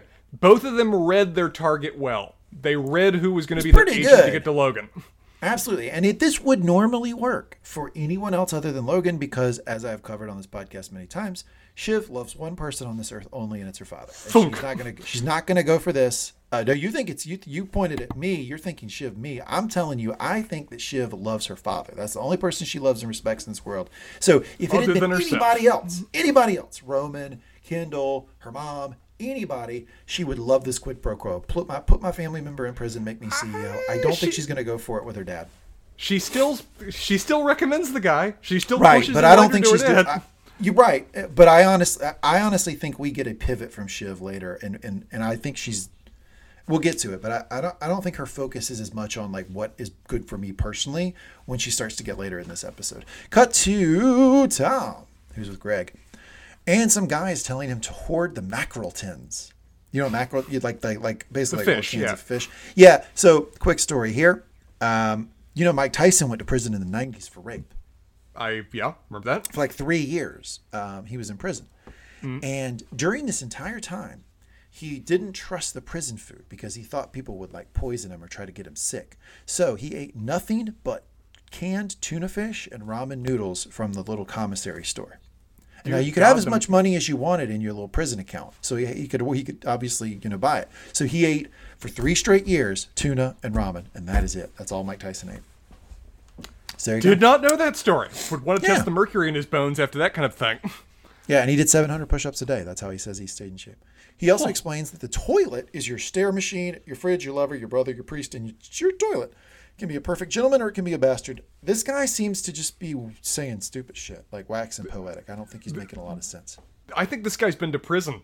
I think he has too, but I think he's like, I've been to prison, so I'm going to give you some advice, but he's just kind of like out on a limb saying crazy shit. Tom seems like if you just come up to Tom and say prison, he's going to lock in and like whatever you say. Cut to this chairman guy, and he's talking to Logan, and they are struggling with Boyer. Mm-hmm. He is the vice president, but they are really struggling with him. Logan says he doesn't really care about ideological purity or anything, just that they get it and they pop. Get it for Logan means do what I tell you. That's what get it means. Mm-hmm. One of the conheads come over and pitches Connor. Connor says, I speak for my father when I say no comment. Logan, blowing me back in my seat, fucking me all up in the game, said, sure, I could see Connor. Did you think they were going there? I didn't think they were actually going there, but I can see it as part of Logan wanting people to engage in a discussion and wanting people to actually kill it for him so he doesn't have to. Cut to Salgado, Mencken, and Boyer. These are the three guys. They're all talking together. Mencken acknowledges Boyer's years of experience, and Boyer points out Mencken used to call him Martin Van Boring. Mencken, hey, come on. I still call you that. Boyer then says, this is the party of the working class now, which Schiff seems annoyed by. It seems crazy considering the group of people that you have here who are making decisions, right? This seems insane. But the fact of the matter is, in the modern political landscape, in America, more working class people support Republicans than they do Democrats. You have the poorest of the poor support Democrats, and the richest of the rich support Democrats. And you have this chunk in the middle. If you make $50,000 and you work for a local Allstate insurance branch in some bumfuck, little suburb, flyover state, somewhere in Wichita, Kansas, or whatever, you're voting Republican. So there's some truth to what he's saying here. It's been a colossal shift over recent years when it comes to what the base of support in each party was. The Democrats always ran as being the Labor Party. That was their basis for decades. And they still govern that way. They still try to govern that way, which is crazy. But the people who benefit from how they try to govern vote against them. It's a what's wrong with Kansas situation. Depending on your race and your gender, which has gotten even more divided too. That's true. And I did say this when I was watching this. I was saying, this is true, but it really falls more along racial lines than it does socioeconomic lines. But nonetheless, way more working class people are voting for Republicans now than they used to, and I think that's the point he's trying to make, and it's a good one. Schiff doesn't like it. Then Mencken and Salgado get into a back and forth where Mencken's making fun of the fact that the guy likes to talk policy. He says, what you do when you talk policy is you read a National Review article from 2012 and you recite it back to me. So Mencken, getting a lot of Roman vibes. He's just like chaos agent, insults you, punch you, always aggressive, always sort of funny and weird. Boyer then, Salgado then says Mencken doesn't like to talk policy because he doesn't have one. Roman, sticking up for his boy, sick burn, brosif. Shiv then says, oh God, it's so fucking boring. She finally snaps on Mencken. She says, I get your shtick. You're a YouTube provocateur. Aristopopulism. Rape isn't all natural. It's just a red pill, baby. I'm so fucking boring. Mencken is then just the worst. He says, do you read Plato? He says, he seems to say this seriously. Do you read Plato? Right. Have you read The Republic? Shiv, remind me, what happens? Mencken, just read Plato. She was like, I don't fucking want to. Of course she doesn't want to read Plato. Mencken's just sort of a douche. Salgado then says Mencken just wants to yell loud enough to get on ATN. And Mencken, then, shocking the room, goes on an anti-ATN rant, which ends with Logan Roy is no longer relevant, which Logan Roy is listening to. Interesting choice here.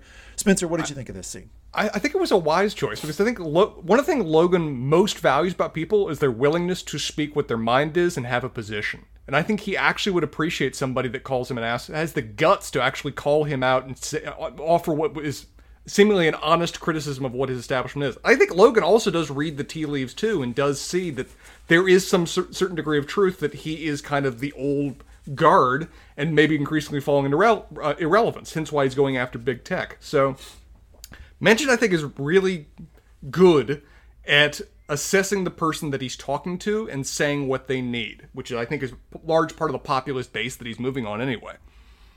Cut to Roman doing some internet research on the guy marrying his mom, asking Shiv if she recognizes him. Great quote here from Roman, potential line of the episode. Fucking jelly-boned, low-T, pip-pip, cheerio, fucker. I just love when he just starts talking and insulting. It's just so much fun. She asks if he's told Logan, and Roman says no, but posits that they have to stop the wedding. Shiv tells him, stop obsessing. Roman, our mother is marrying a dickhead, crooked-toothed turnip man. What's wrong is how little you care about it. There you go. That's what we were talking about earlier. Shiv just laughs it off, makes a comment about how Roman wants to have sex with his mother. That's always her comeback with Roman, is that whatever he says or does, she tries to sex related. She tries to call him young and horny. That's basically what she does. She's a very Freudian assessment of him as a person. Cut to Roman and Shiv going during this like West Wing-esque walk and talk thing that they're doing. They're actually going to Logan's suite, which we get to see on the front of the door is literally called the Royal Suite, which I thought was funny. So I guess he's got the best suite in the whole hotel, even though the vice president is there. Logan has them sit down and asks them to have a conversation about who to endorse. Hugo asks if... Go ahead. Oh, you're about to go into it. Please, go. Hugo asks if Greg is necessary. Logan, answering this question, looks at Greg and says, just keep your mouth shut. Watch. Greg, okay. Minimizing the Greg window. Why do you think Logan seems to intentionally want Greg to be there? Actually, directly asks him for his opinion later. Why do you think that is? Well, because he's still trying to ensure. Like, so a couple episodes ago, he needed Greg, and he brought him over. He did the whole like drink rum at 9:00 in the morning. I'm going to intimidate you thing to get you to sign this joint defense agreement. He still needs Greg. He wants Greg to stay on, and so he wants to give him a little breadcrumb here and there. He wants to give him a little bit. And I think this is part of continuing to gain Greg's trust, I think. I think that's true. I also think tactically from that perspective, Greg is the closest thing they've got right now to an everyman. He's the closest thing they have to the opinion of the guy on the street when it comes to these candidates or whatever else. So I think he is kind of valuable to them in that regard, because they're looking at this from a lofty tower that they don't really know what's being talked about in the trenches the same way that Greg kind of sort of maybe can offer them. So that's kind of true, but there's also this pompous sort of air about everything they're saying where they think they can, through their network, influence people any way they want to go. So I don't think they think that they're necessarily dependent upon the will of the general public, but I do think they think he's a nice bellwether. That is true. Well, keep in mind, this is Logan that was browbeating people over what was the price of a gallon of milk. He does really value what is the common man's view or understanding or knowledge when it comes to these kind of issues, even if he kind of looks down on it too.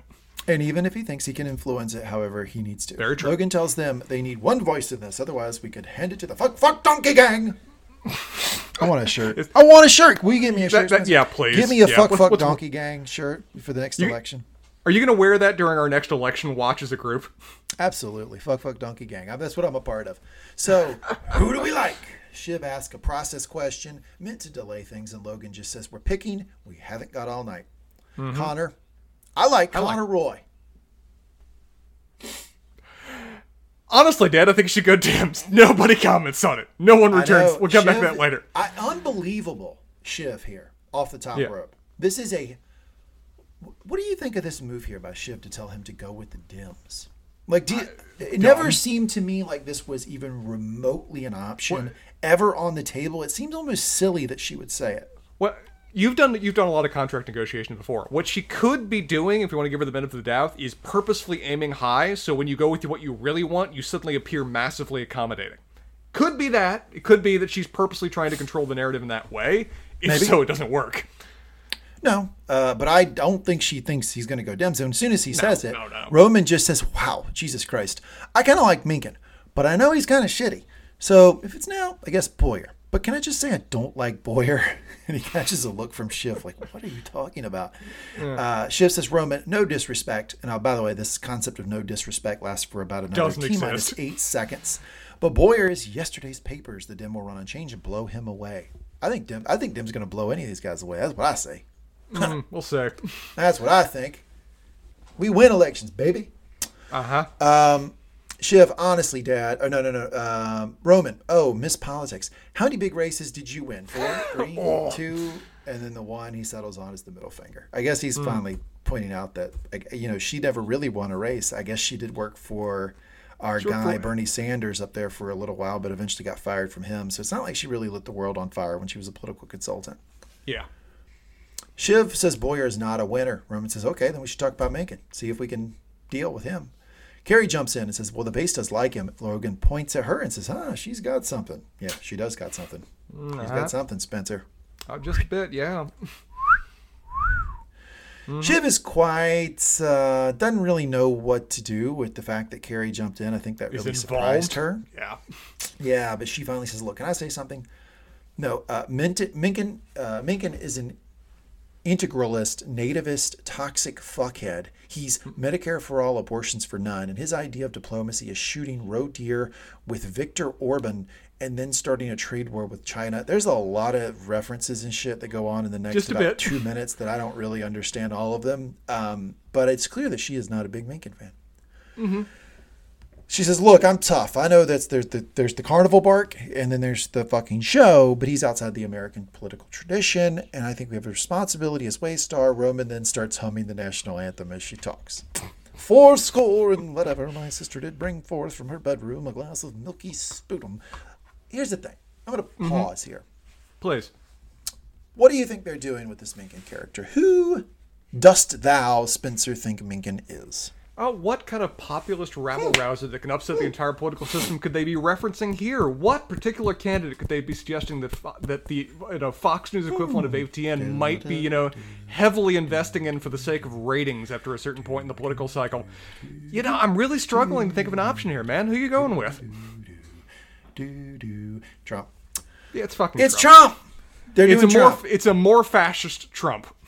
Yeah, they went a little, as they do in succession, they go a little bit more extreme. But I think that we have Shiv's old employer is Bernie Sanders. He's a stand-in representative of Trump. I think this is a stand-in representative of Trump. They didn't give him the big billionaire status, but he is this sort of political outsider, rabble-rouser, popular with the base, fascist leanings sort of thing that Trump was to the party and sort of scary to a lot of political insiders. With a much more blatant kind of race-baiting sort of focus in terms of how he's, focusing on what the base wants. Shiv says he's talked about burning Qurans and goes on a list of all the awful things this guy said. Roman, stop chicken littling us. It just makes us all want to take a nap. I'm going to say that. So one thing that happens in our friendship for folks who are listening is that we talk politics all the time because we think it's very important. And when we do, Spencer always tells me that whatever the worst option is going to happen. We're talking the Senate map. That's what we do. Yep. Senate map, our guys aren't going to win. House, our guys aren't going to win. Presidents, our guys aren't going to win. So I'm going to start saying this line to you. Stop chicken littling us. It just makes us all want to take a nap. Put that one in the holster. You can keep saying it, and I'm going to still do it. Thank you. Shiv, stop being a dirty little pixie and whispering swastikas in Dad's ear. Ding. Ding. Boom. Even Roman calls it out. He says, there you go again. So fucking Route 1. Shiv says, look, I'm not saying he's going to go full Third Reich, but I'm genuinely concerned that we could slide into a Russian Berlusconi fuck pile. So basically saying, it won't be like Hitler, but it will be like maybe the fascist part of some of the Western Europe countries that we see, Italy, Russia, whatever. Right. Strong man centralized politics, upsetting political traditions. Roman with potential line of the episode. You have a trophy husband and several fur coats. I think you'll be fine. Which is, we kind of debated what Roman's philosophy is. That may be summarizing at least half of what we were talking about. It's pretty good, yeah. Logan asked Tom who he likes. Kind of going for that everyman thing like you mentioned before. Tom says Shiv makes a lot of sense, but he jobs with Salgado. Roman says gibbering or jiving or whatever is racist, whatever Tom said. Greg says, ask if he gets a vote. Great line from Roman. Sure you do, buddy. You get to vote at the election like all the other folks. In terms of our stand-in, Salgado's kind of our McCain. Not necessarily a maverick, but the more traditional kind of conservative, more style thing. Or Romney. Yeah. Yeah. Much more the traditional conservative representing the more the stability. Maybe a John Kasich for the modern. That could be a good one, yeah. Yeah, because he seems like he doesn't have a lot of juice in the party, so it might be more like Kasich as opposed to McCain. That's fair. Greg says, I just feel like you get a bigger vote in here. Roman, easy, Castro. Hugo points out that Boyer will be easier over on the DOJ, but Shiv says that's only if he gets in, and he won't because the Dems will wipe the floor with him, which she said before. Hugo does say that they're hearing that the DOJ case is crumbling a bit. No one big is going to do any jail time. Nobody important at all. I mean, nobody. Oh, hold on. With that exception of you, Tom. Oh. Man, that was just cruel. He's the way they treat Tom is awful, and obviously they're setting something up, and we'll get into that. Well, yeah, they're focusing on this so that Tom can blow the whole thing fucking open by the end of this season. Which he will do. Shiv says, look, Dad, if you don't go blue, then at least we have to back Salgado. So this is your point. Maybe he's just backing down.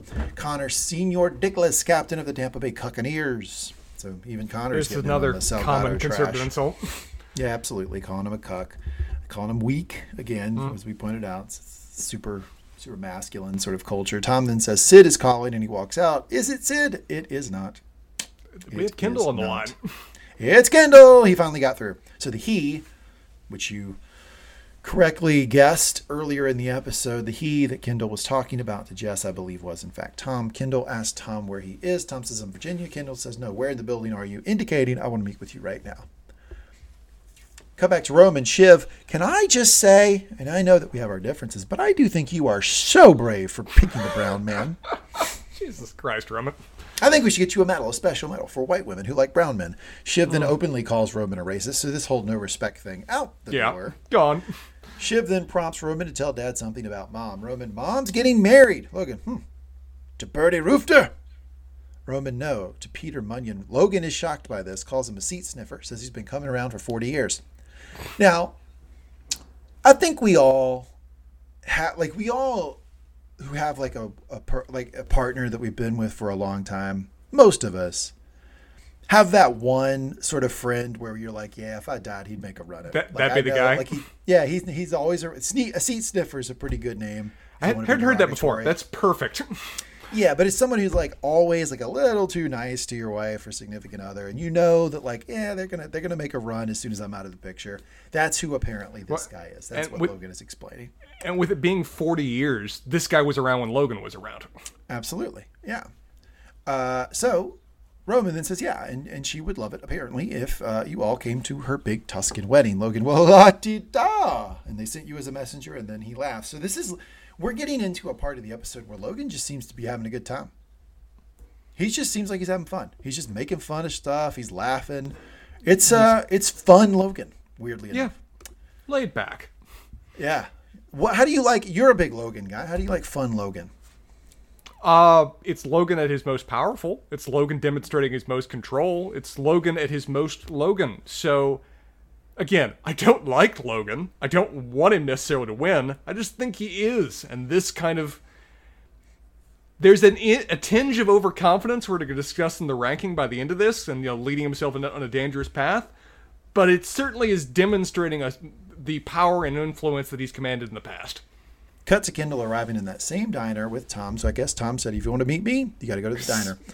Training. Tom knows exactly what he wants. Griddle Hero special, please, with double hash browns fully loaded and a plain waffle and a large cup of room temperature water. I guess he thinks he can order double hash browns in prison. I do not believe that's the case.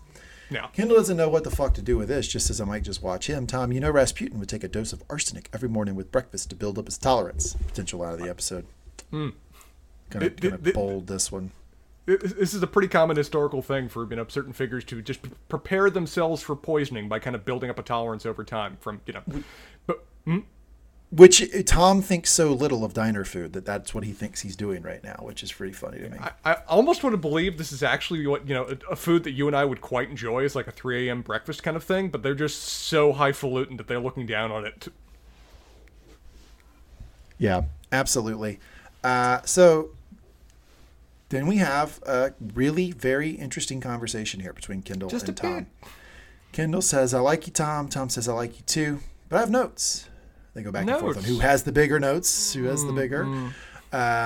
Finally, Kendall says, I think I can get you out of this mess.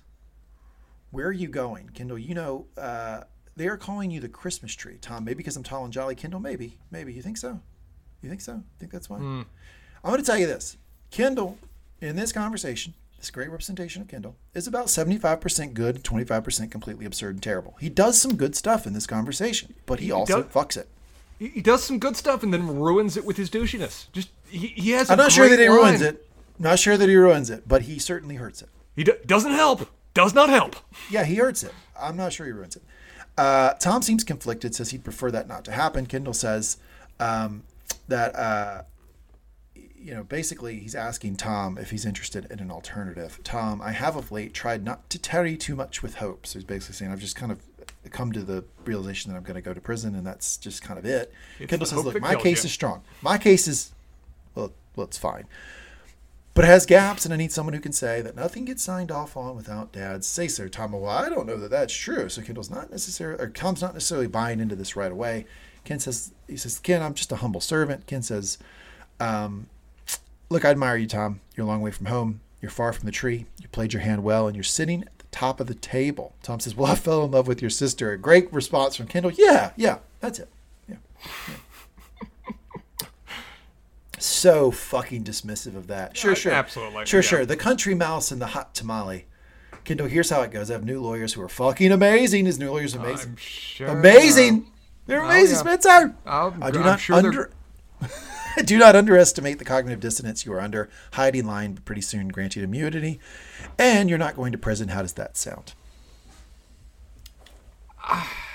It sounds great. I don't know what basis at all Ken has to offer this. And he's very light on specifics. His new awesome lawyers, of course. Oh, yeah. Awesomeness. Yeah, like, so you like talk about Ken like he's like a 12-year-old who just like gets up in the morning and is like, I'm going to tell you about Superman. Like, maybe that's 8. I think he's still wearing the pajamas. Maybe at 12 they're a little too old for that. I'm not good with kids. Maybe that's like 6. But point being, you think he's just a baby. I think he's still wearing the footy pajamas, yes. Yeah, I don't think he's a baby. I think he would not have approached this conversation if he did not have some sort of angle he thinks to get Tom immunity. So I think there's something there. There's a thread to pull. Well, it's not nothing. The problem is that Tom keeps asking the specifics and Ken just doesn't give it to him. Which he probably doesn't know them. And that's the issue. If he had something to play, he would have showed it right here. Or he should have showed it right here. Because this is the moment to land Tom. Yeah, absolutely. I think we'll get to it. Cut to Logan, who says they have to be united. Shiv again pushes Salgado, and Roman cuts her off. We all supported your little DC lemonade stand, but this is the fucking real world. This actually matters. So again, trying to diminish her political history, her ability to read this situation. He does have, I put in my notes, goddamn Roman has a bullseye set on Shiv this entire episode. He does seem to be firing at her harder than he normally does. And hitting her hard, too. Absolutely. Roman, you just love the boot because you love to be kicked by it. Connor coughs, and Logan asks, what about Connor? So same as before. He wants to it out there. Yeah. Let's see what happens. Who gives me honest advice here? Roman's like, yeah, but like, really? I guess sure. I don't know. They're all fucking weirdos anyway, so why not? No offense, Connor. Logan says he can see it. Hell, Joe Kennedy did it for his boys, so let's get him in there with a smile and a shoe shine. Connor, I would fight so fucking hard for this family. So it kind of seems like they're trending this way. I'm a sucker. I thought Logan was doing it. I really did. I thought he was going there. Yeah, He wants one of his kids to actually give him honest advice here and say it's a horrible idea. He wants one of them to say it, and it ends up being fucking Greg. Logan, Shiv on as a political consultant. What do you think? Shiv points out that he has no track record. Connor says, that's great. Nobody can beat me up with it. Sadly enough, that kind of works in politics. That's kind of true, yeah. Yeah, when Hillary Clinton ran against Donald Trump, it was like we slammed her record over and over again, and there was like nothing to talk about for Trump, so somehow he skated. Like, that happens in politics. How dare she have 35 years of experience? Dear God. Yeah, insider corrupt. You know, like it all gets used against you, like actually having relevant job experience now. So as absurd as Connor kind of sounds, that kind of tracks sometimes. He's not like completely off. Logan, he can walk and chew gum and he can piss pretty straight. So obviously should be president, right, Spencer? Roman jumps in and is like, guys, seriously? Connor says, look, it's a big tent and you're welcome. Roman posits that maybe they can ask the guy who waxes his balls. What did I learn about Roman this episode? Gets his balls waxed. That's what I learned. Good to know. Logan asked Greg if he would vote for Connor. Greg, honestly, it depends. I guess I could see myself spoiling my ballot in his favor. He starts there. We'll come back to it. Logan asked Shiv if it's nuts. Shiv, I love Con. I do. But if we're talking about this seriously, I think we have to look at Salgado. Hugo, call Boyer. So this is what Logan wants. He wants Hugo to call Boyer. Roman says if they're bringing up Soggy Salgado, he wants to see if they can tame a Minkin. Connor, oh, for fuck's sake. So basically, they've moved on past Connor at this point. Logan has Hugo put the vice president on speaker. Wonderful conversation here. This is so much fun, this conversation. Please go on. This is just the best. Yeah. Hi, Dave. It's Logan. How are you? Oh, I'm fine. Well, I'm fine. I'm up here in my suite. Would you fancy stopping by? It's pretty late, Logan. I'll do. Oh, you do Logan? Okay. Yeah. Oh, I'm fine. We're all here in my suite. Would you fancy stopping by? It's pretty late, Logan. Uh-huh. But Sure. And Dave, my fridge is bare. I don't suppose you could run me over a Coke? Did you mean to call room service? If you don't have a Coke, is there something else? Could you fire the Deputy Attorney General? Fire the Deputy Attorney General? I'm kidding. Come on over, have a chat. Oh man, what a fucking back and forth. He has you talk about head on a swivel. This guy's on skates. This is Logan just having delight in manipulating the situation, and he is catching this guy completely unawares and unprepared. We've gotten this before, where Logan uses his power to be sort of petty, but also sort of funny. Mm-hmm. And we've been, and in this type of situation, they've been consistent that they cut to Roman, and Roman is always enjoying it. This is the part of Logan that Roman really enjoys, and they did the same thing here. They cut to Roman, and Roman was having a great time with this. Mm-hmm. Greg finally, I will go. I just want to say. Because Logan tells him before the vice president gets here, Greg needs to leave. So basically, that's enough of the Greg experience. The vice president's coming this week. We need to talk to him. Greg, I will go. I just want to say. Shiv looks up at him like, what the hell got into you? And he says, I think I owe it to my country to say I don't think you should crown or make Connor president. Thank you. Good night. Sorry. So Greg offered the honest opinion that Logan was looking for there. That's going to be points, I think, in Greg's favor in Logan's mind. I think so, too. I think you're right. Cut to Kendall and Tom walking out to the parking lot, so they're done with their diner meal. Kendall asks him what he thinks. Tom says, I still need to think about it, Kendall. My dad seems pretty powerful. My dad seems safe, but you think she's still going to be there, waiting for you after prison? Great question. Hits Tom. This guy does not believe that Shiv will be there waiting for him after prison. And Spencer's shaking his head no. Will Shiv wait a month? No. She, as soon as he goes to prison, she's done. Yeah. Tom, exactly how does it work if I come over to you? Interesting. This is what... Okay, and this is the thing. If Ken had details, this would be the moment to play them out. Because Tom's receptive. If you can give him a path to a different life, this man's ready to jump. He just wants to know he can actually trust you. Yeah, absolutely. He says, how is it better when I tell my wife who I love and this family that I'm turning against them? Kendall says, well, she'll respect you, man. Show her who the man is. Stupid fucking line from Kendall. Yeah. Tom, potential line of the episode. Yeah. Wildly good line. It's all over Twitter, as it should be. It's all over everywhere. Speaking for the fan community, speaking for all of us, here it is. Tom, I don't mean to be insulting, but having been around a bit, my hunch is you're going to get fucked. Because I've seen you get fucked a lot, and I've never seen Logan get fucked once. You want my philosophy before I'm back in Logan? Thank you, Tom, for summarizing it right there.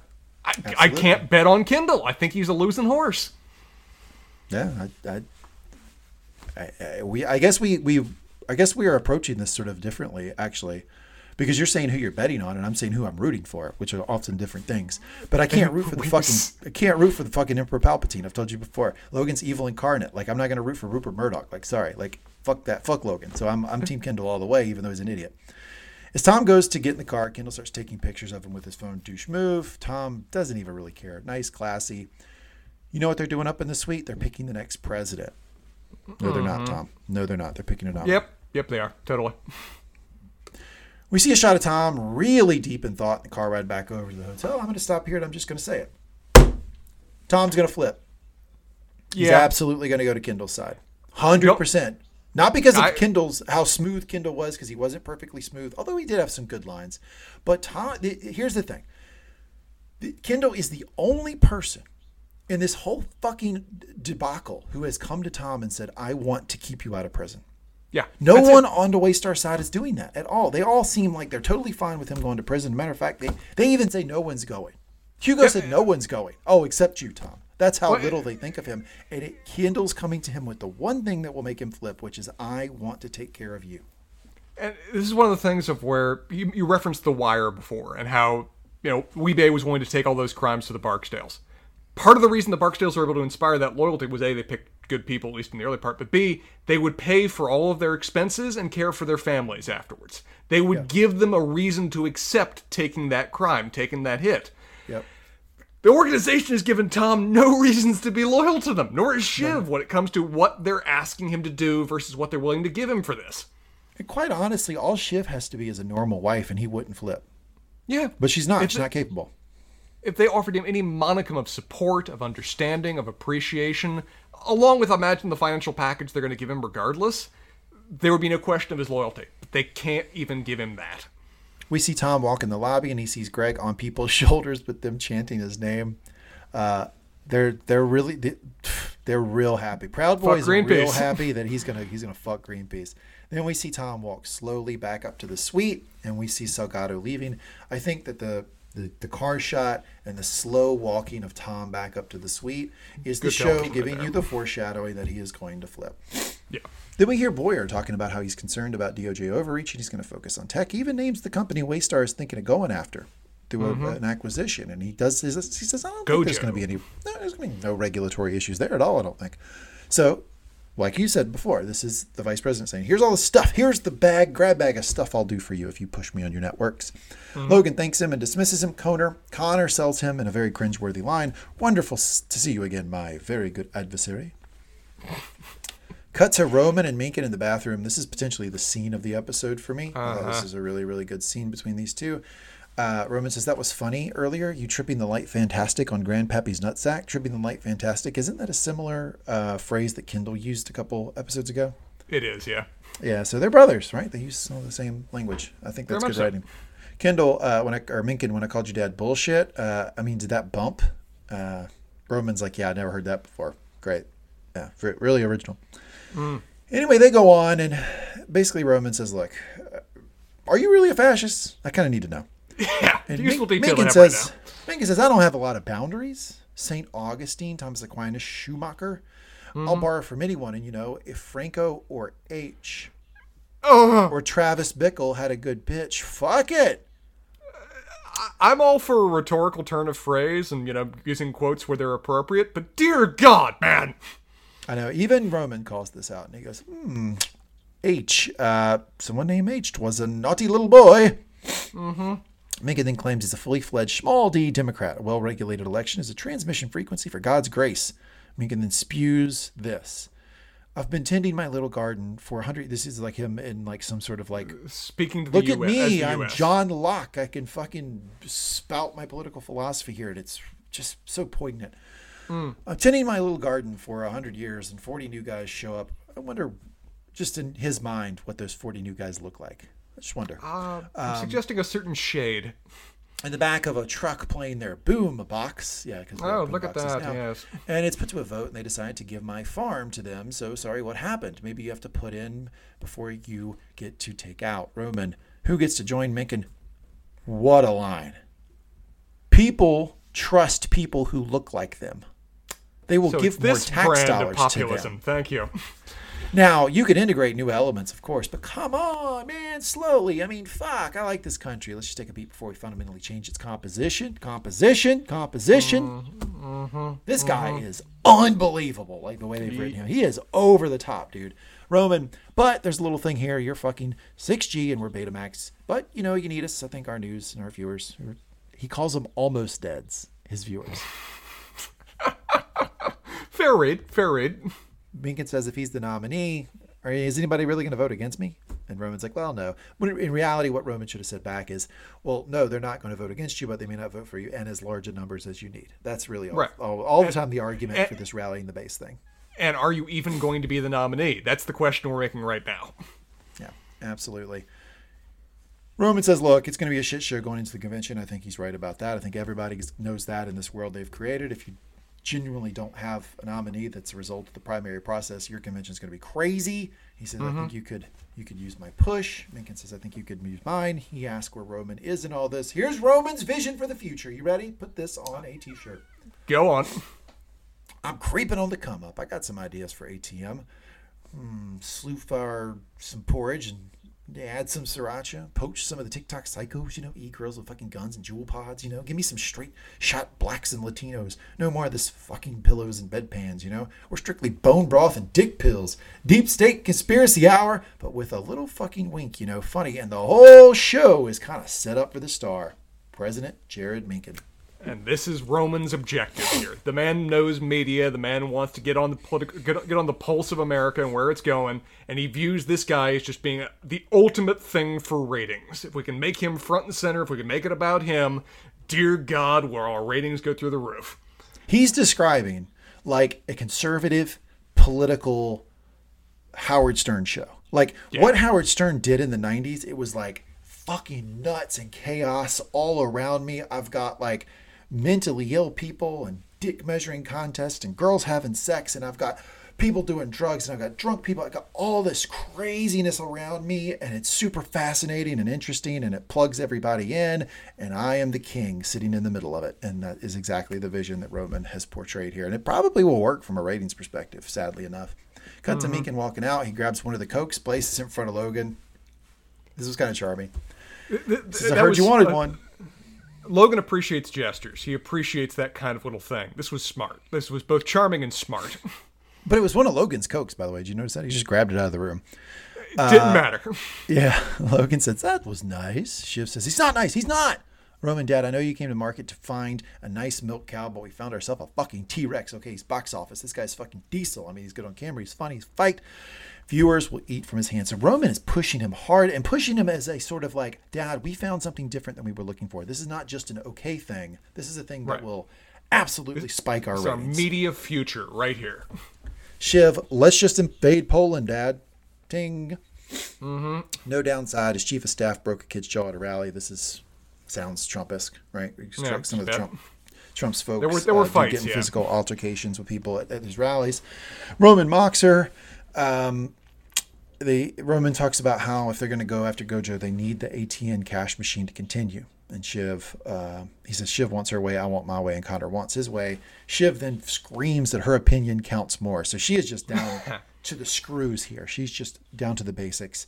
And this is where I kind of referenced it earlier. I feel like Shiv now is not necessarily just thinking about what helps me in my role in the company. I think she's actually scared. She's literally scared for America. Like at this point on for the rest of it's like 8 minutes or so.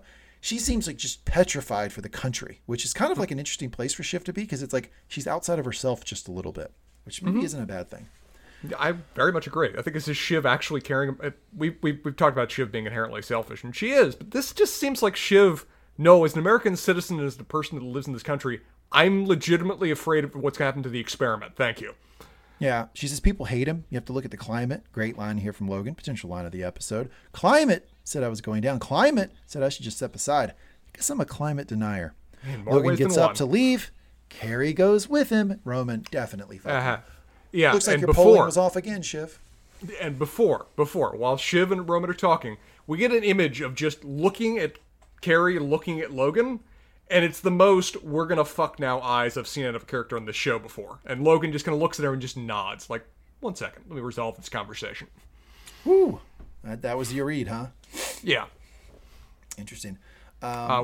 Is this a problem from the Marcia standpoint, or is he, as long as he's keeping it discreet, does she not care? Marcia made it perfectly clear what she didn't like was the embarrassment. She didn't like that it was out in the open. And he's keeping this, at least right now, under wraps. Now, the kids know it, but they're with him like a lot. Like, I don't think this is something that's out in the open. So, maybe. I think Marcia's about the public view. It's about the insult that embodies. I don't think she's going to care as long as it's kept discreet. But we'll see. Shiv gets angry, grabs her coat, and says, "Let's go," at Tom. Barks at Tom. Not a good time. Not a good time to be doing this with Tom weighing his options. Next morning, Spencer, we finally got it. We got the next morning conversation over a buffet breakfast for the Succession crew. We had to have it. It's been a while. We appreciate it. Feels like home. It feels like home. We've returned. Happy.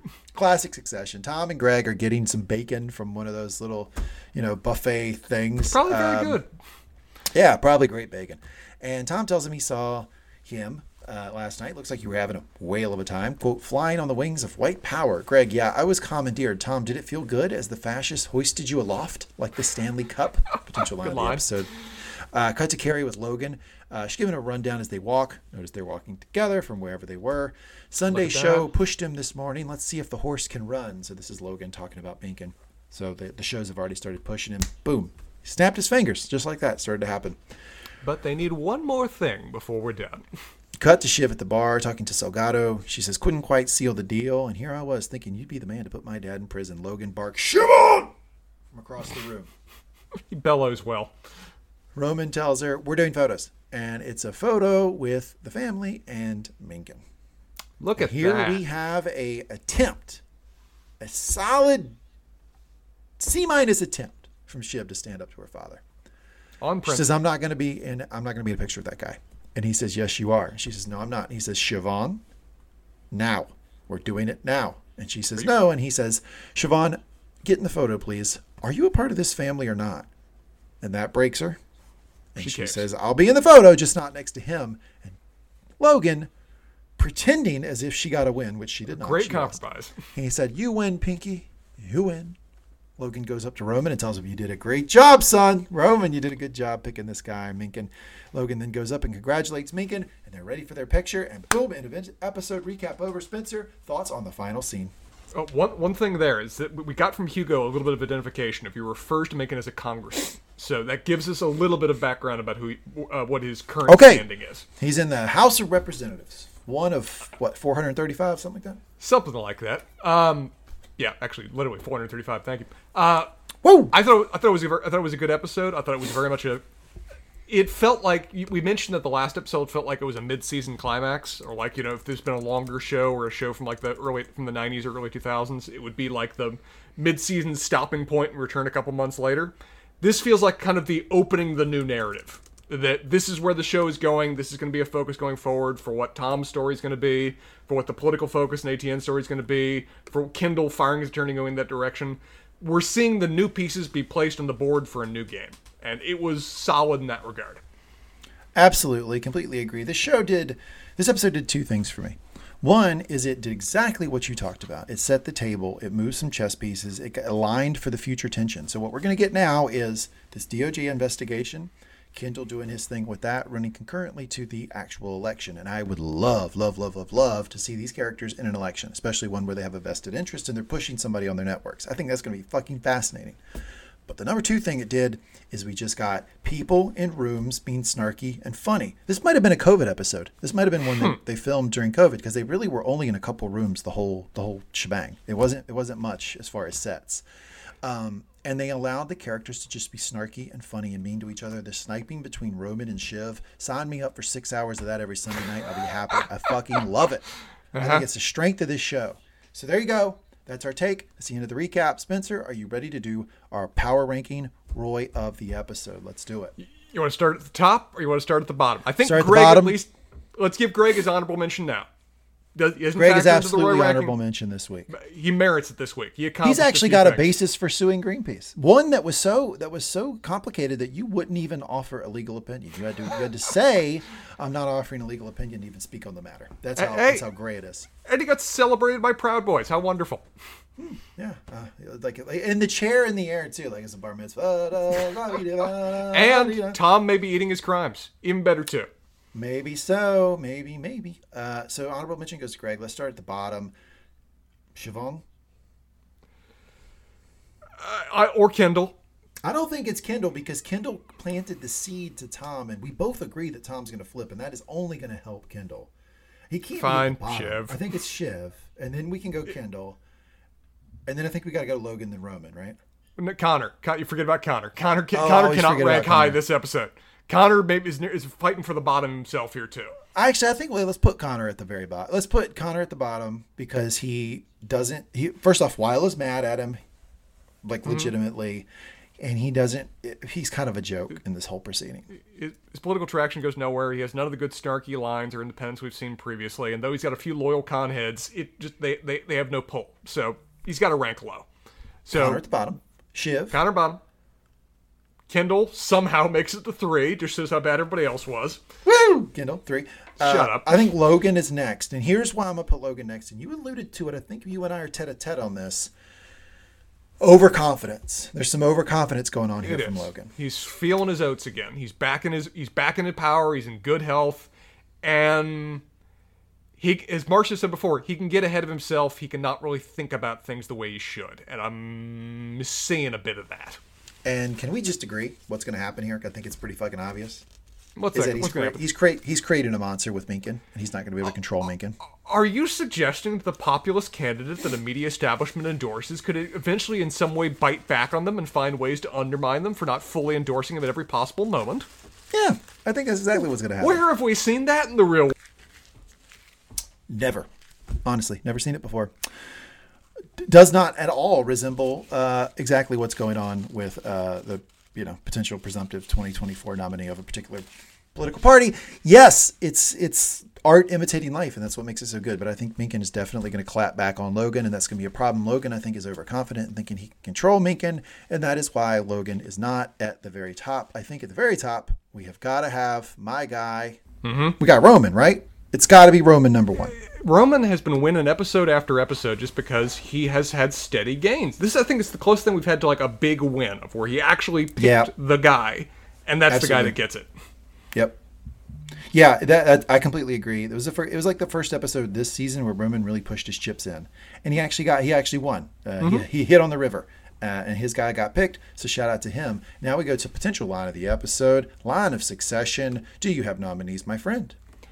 I have a few, so let's go through this. I imagine 90% of yours are going to be all Roman lines, but we'll have some variety still. I've got some. Well, just because I love attorneys, we've discussed this. I'm going to go a line from Lisa first. Well, I don't do requests because I'm not a DJ. Man, have I felt like that as an attorney before. You have people come in your office and just like try to get you to play the hits? In a metaphorical standpoint, yes. I've got Shiv. Is it just me, or is in a room full of Timothy McVeighs, does Connor suddenly look like a Roosevelt? Like that one. One from Logan. I need to keep my spoon in the soup. I love Logan's little summary lines for what his strategy is. Yeah, he's good. Tom, don't worry, Greg. It's a nice safe space where you can... sorry, I'll do it again. Tom, don't worry, Greg. It's a nice safe space where you don't have to pretend to like Hamilton. That one's funny to me. Greg, I just feel because of my physical length, I could be a target for all kinds of misadventure. Here we go. Fucking jelly-boned, low-T, pip-pip, Cheerio fucker. Yep. Are you asking, this is from Tom, are you asking if you can hook your bauble of corporate wrongdoing on one of my branches, Greg? Tom, another Tom one. A lot of Tom ones this episode. Yeah. Rasputin would take a dose of arsenic every morning with breakfast to build up his tolerance.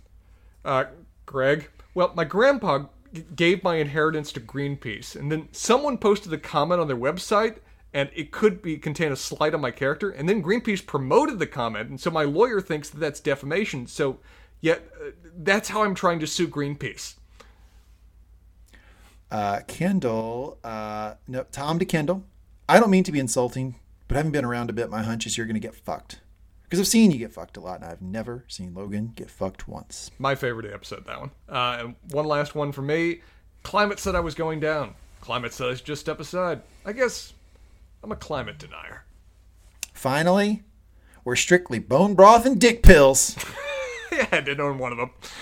New tagline. I actually tweeted that from our Mangum Talks Twitter account, which I don't really do anything with. Our Mangum Talks Twitter account has been dead. I just set it up, and I never have promoted it or anything, never asked anybody to go to it. I've started to tweet a little bit from it.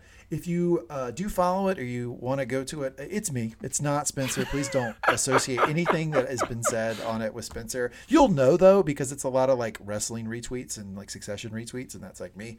But yeah, I actually posted that one as a screenshot of Roman with "We're all bone broth and dick pills, but we can only have one, Spencer. That's the name of the game." So, potential Succession season 3. Tell me so. Episode 6 is...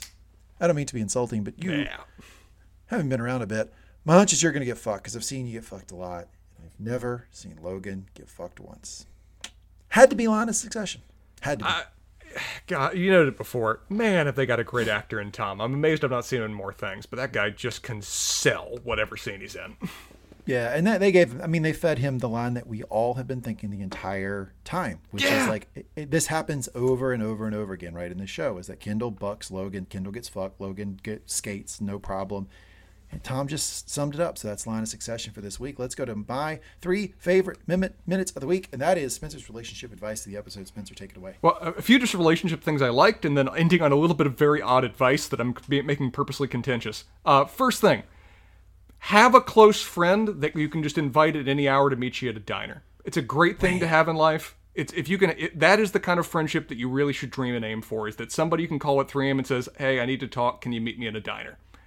it's a wonderful thing to have that, and I'm glad that Tom and Greg have it, even if it's just a weird damn relationship the two of them share. I'm not sure I've got that, only because like I don't like other people who are close to me.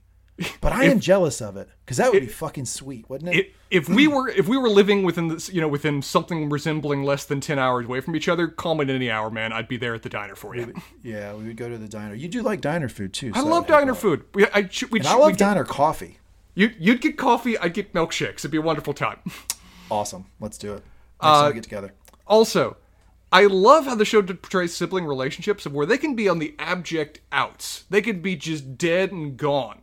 But they're still all going to share a conversation about their mom getting remarried. And it's that was kind of like a weirdly heartwarming moment of the episode, wasn't it? It felt when Kendall very picked authentic. up and they just talked about it. I thought that was so cool. And they off reference to what else they're doing, but the main thing they're talking about is, oh God, what is mom doing now? And it really felt like an authentic kind of sibling relationship. And as you noted too, the little sniping that they all share at all times.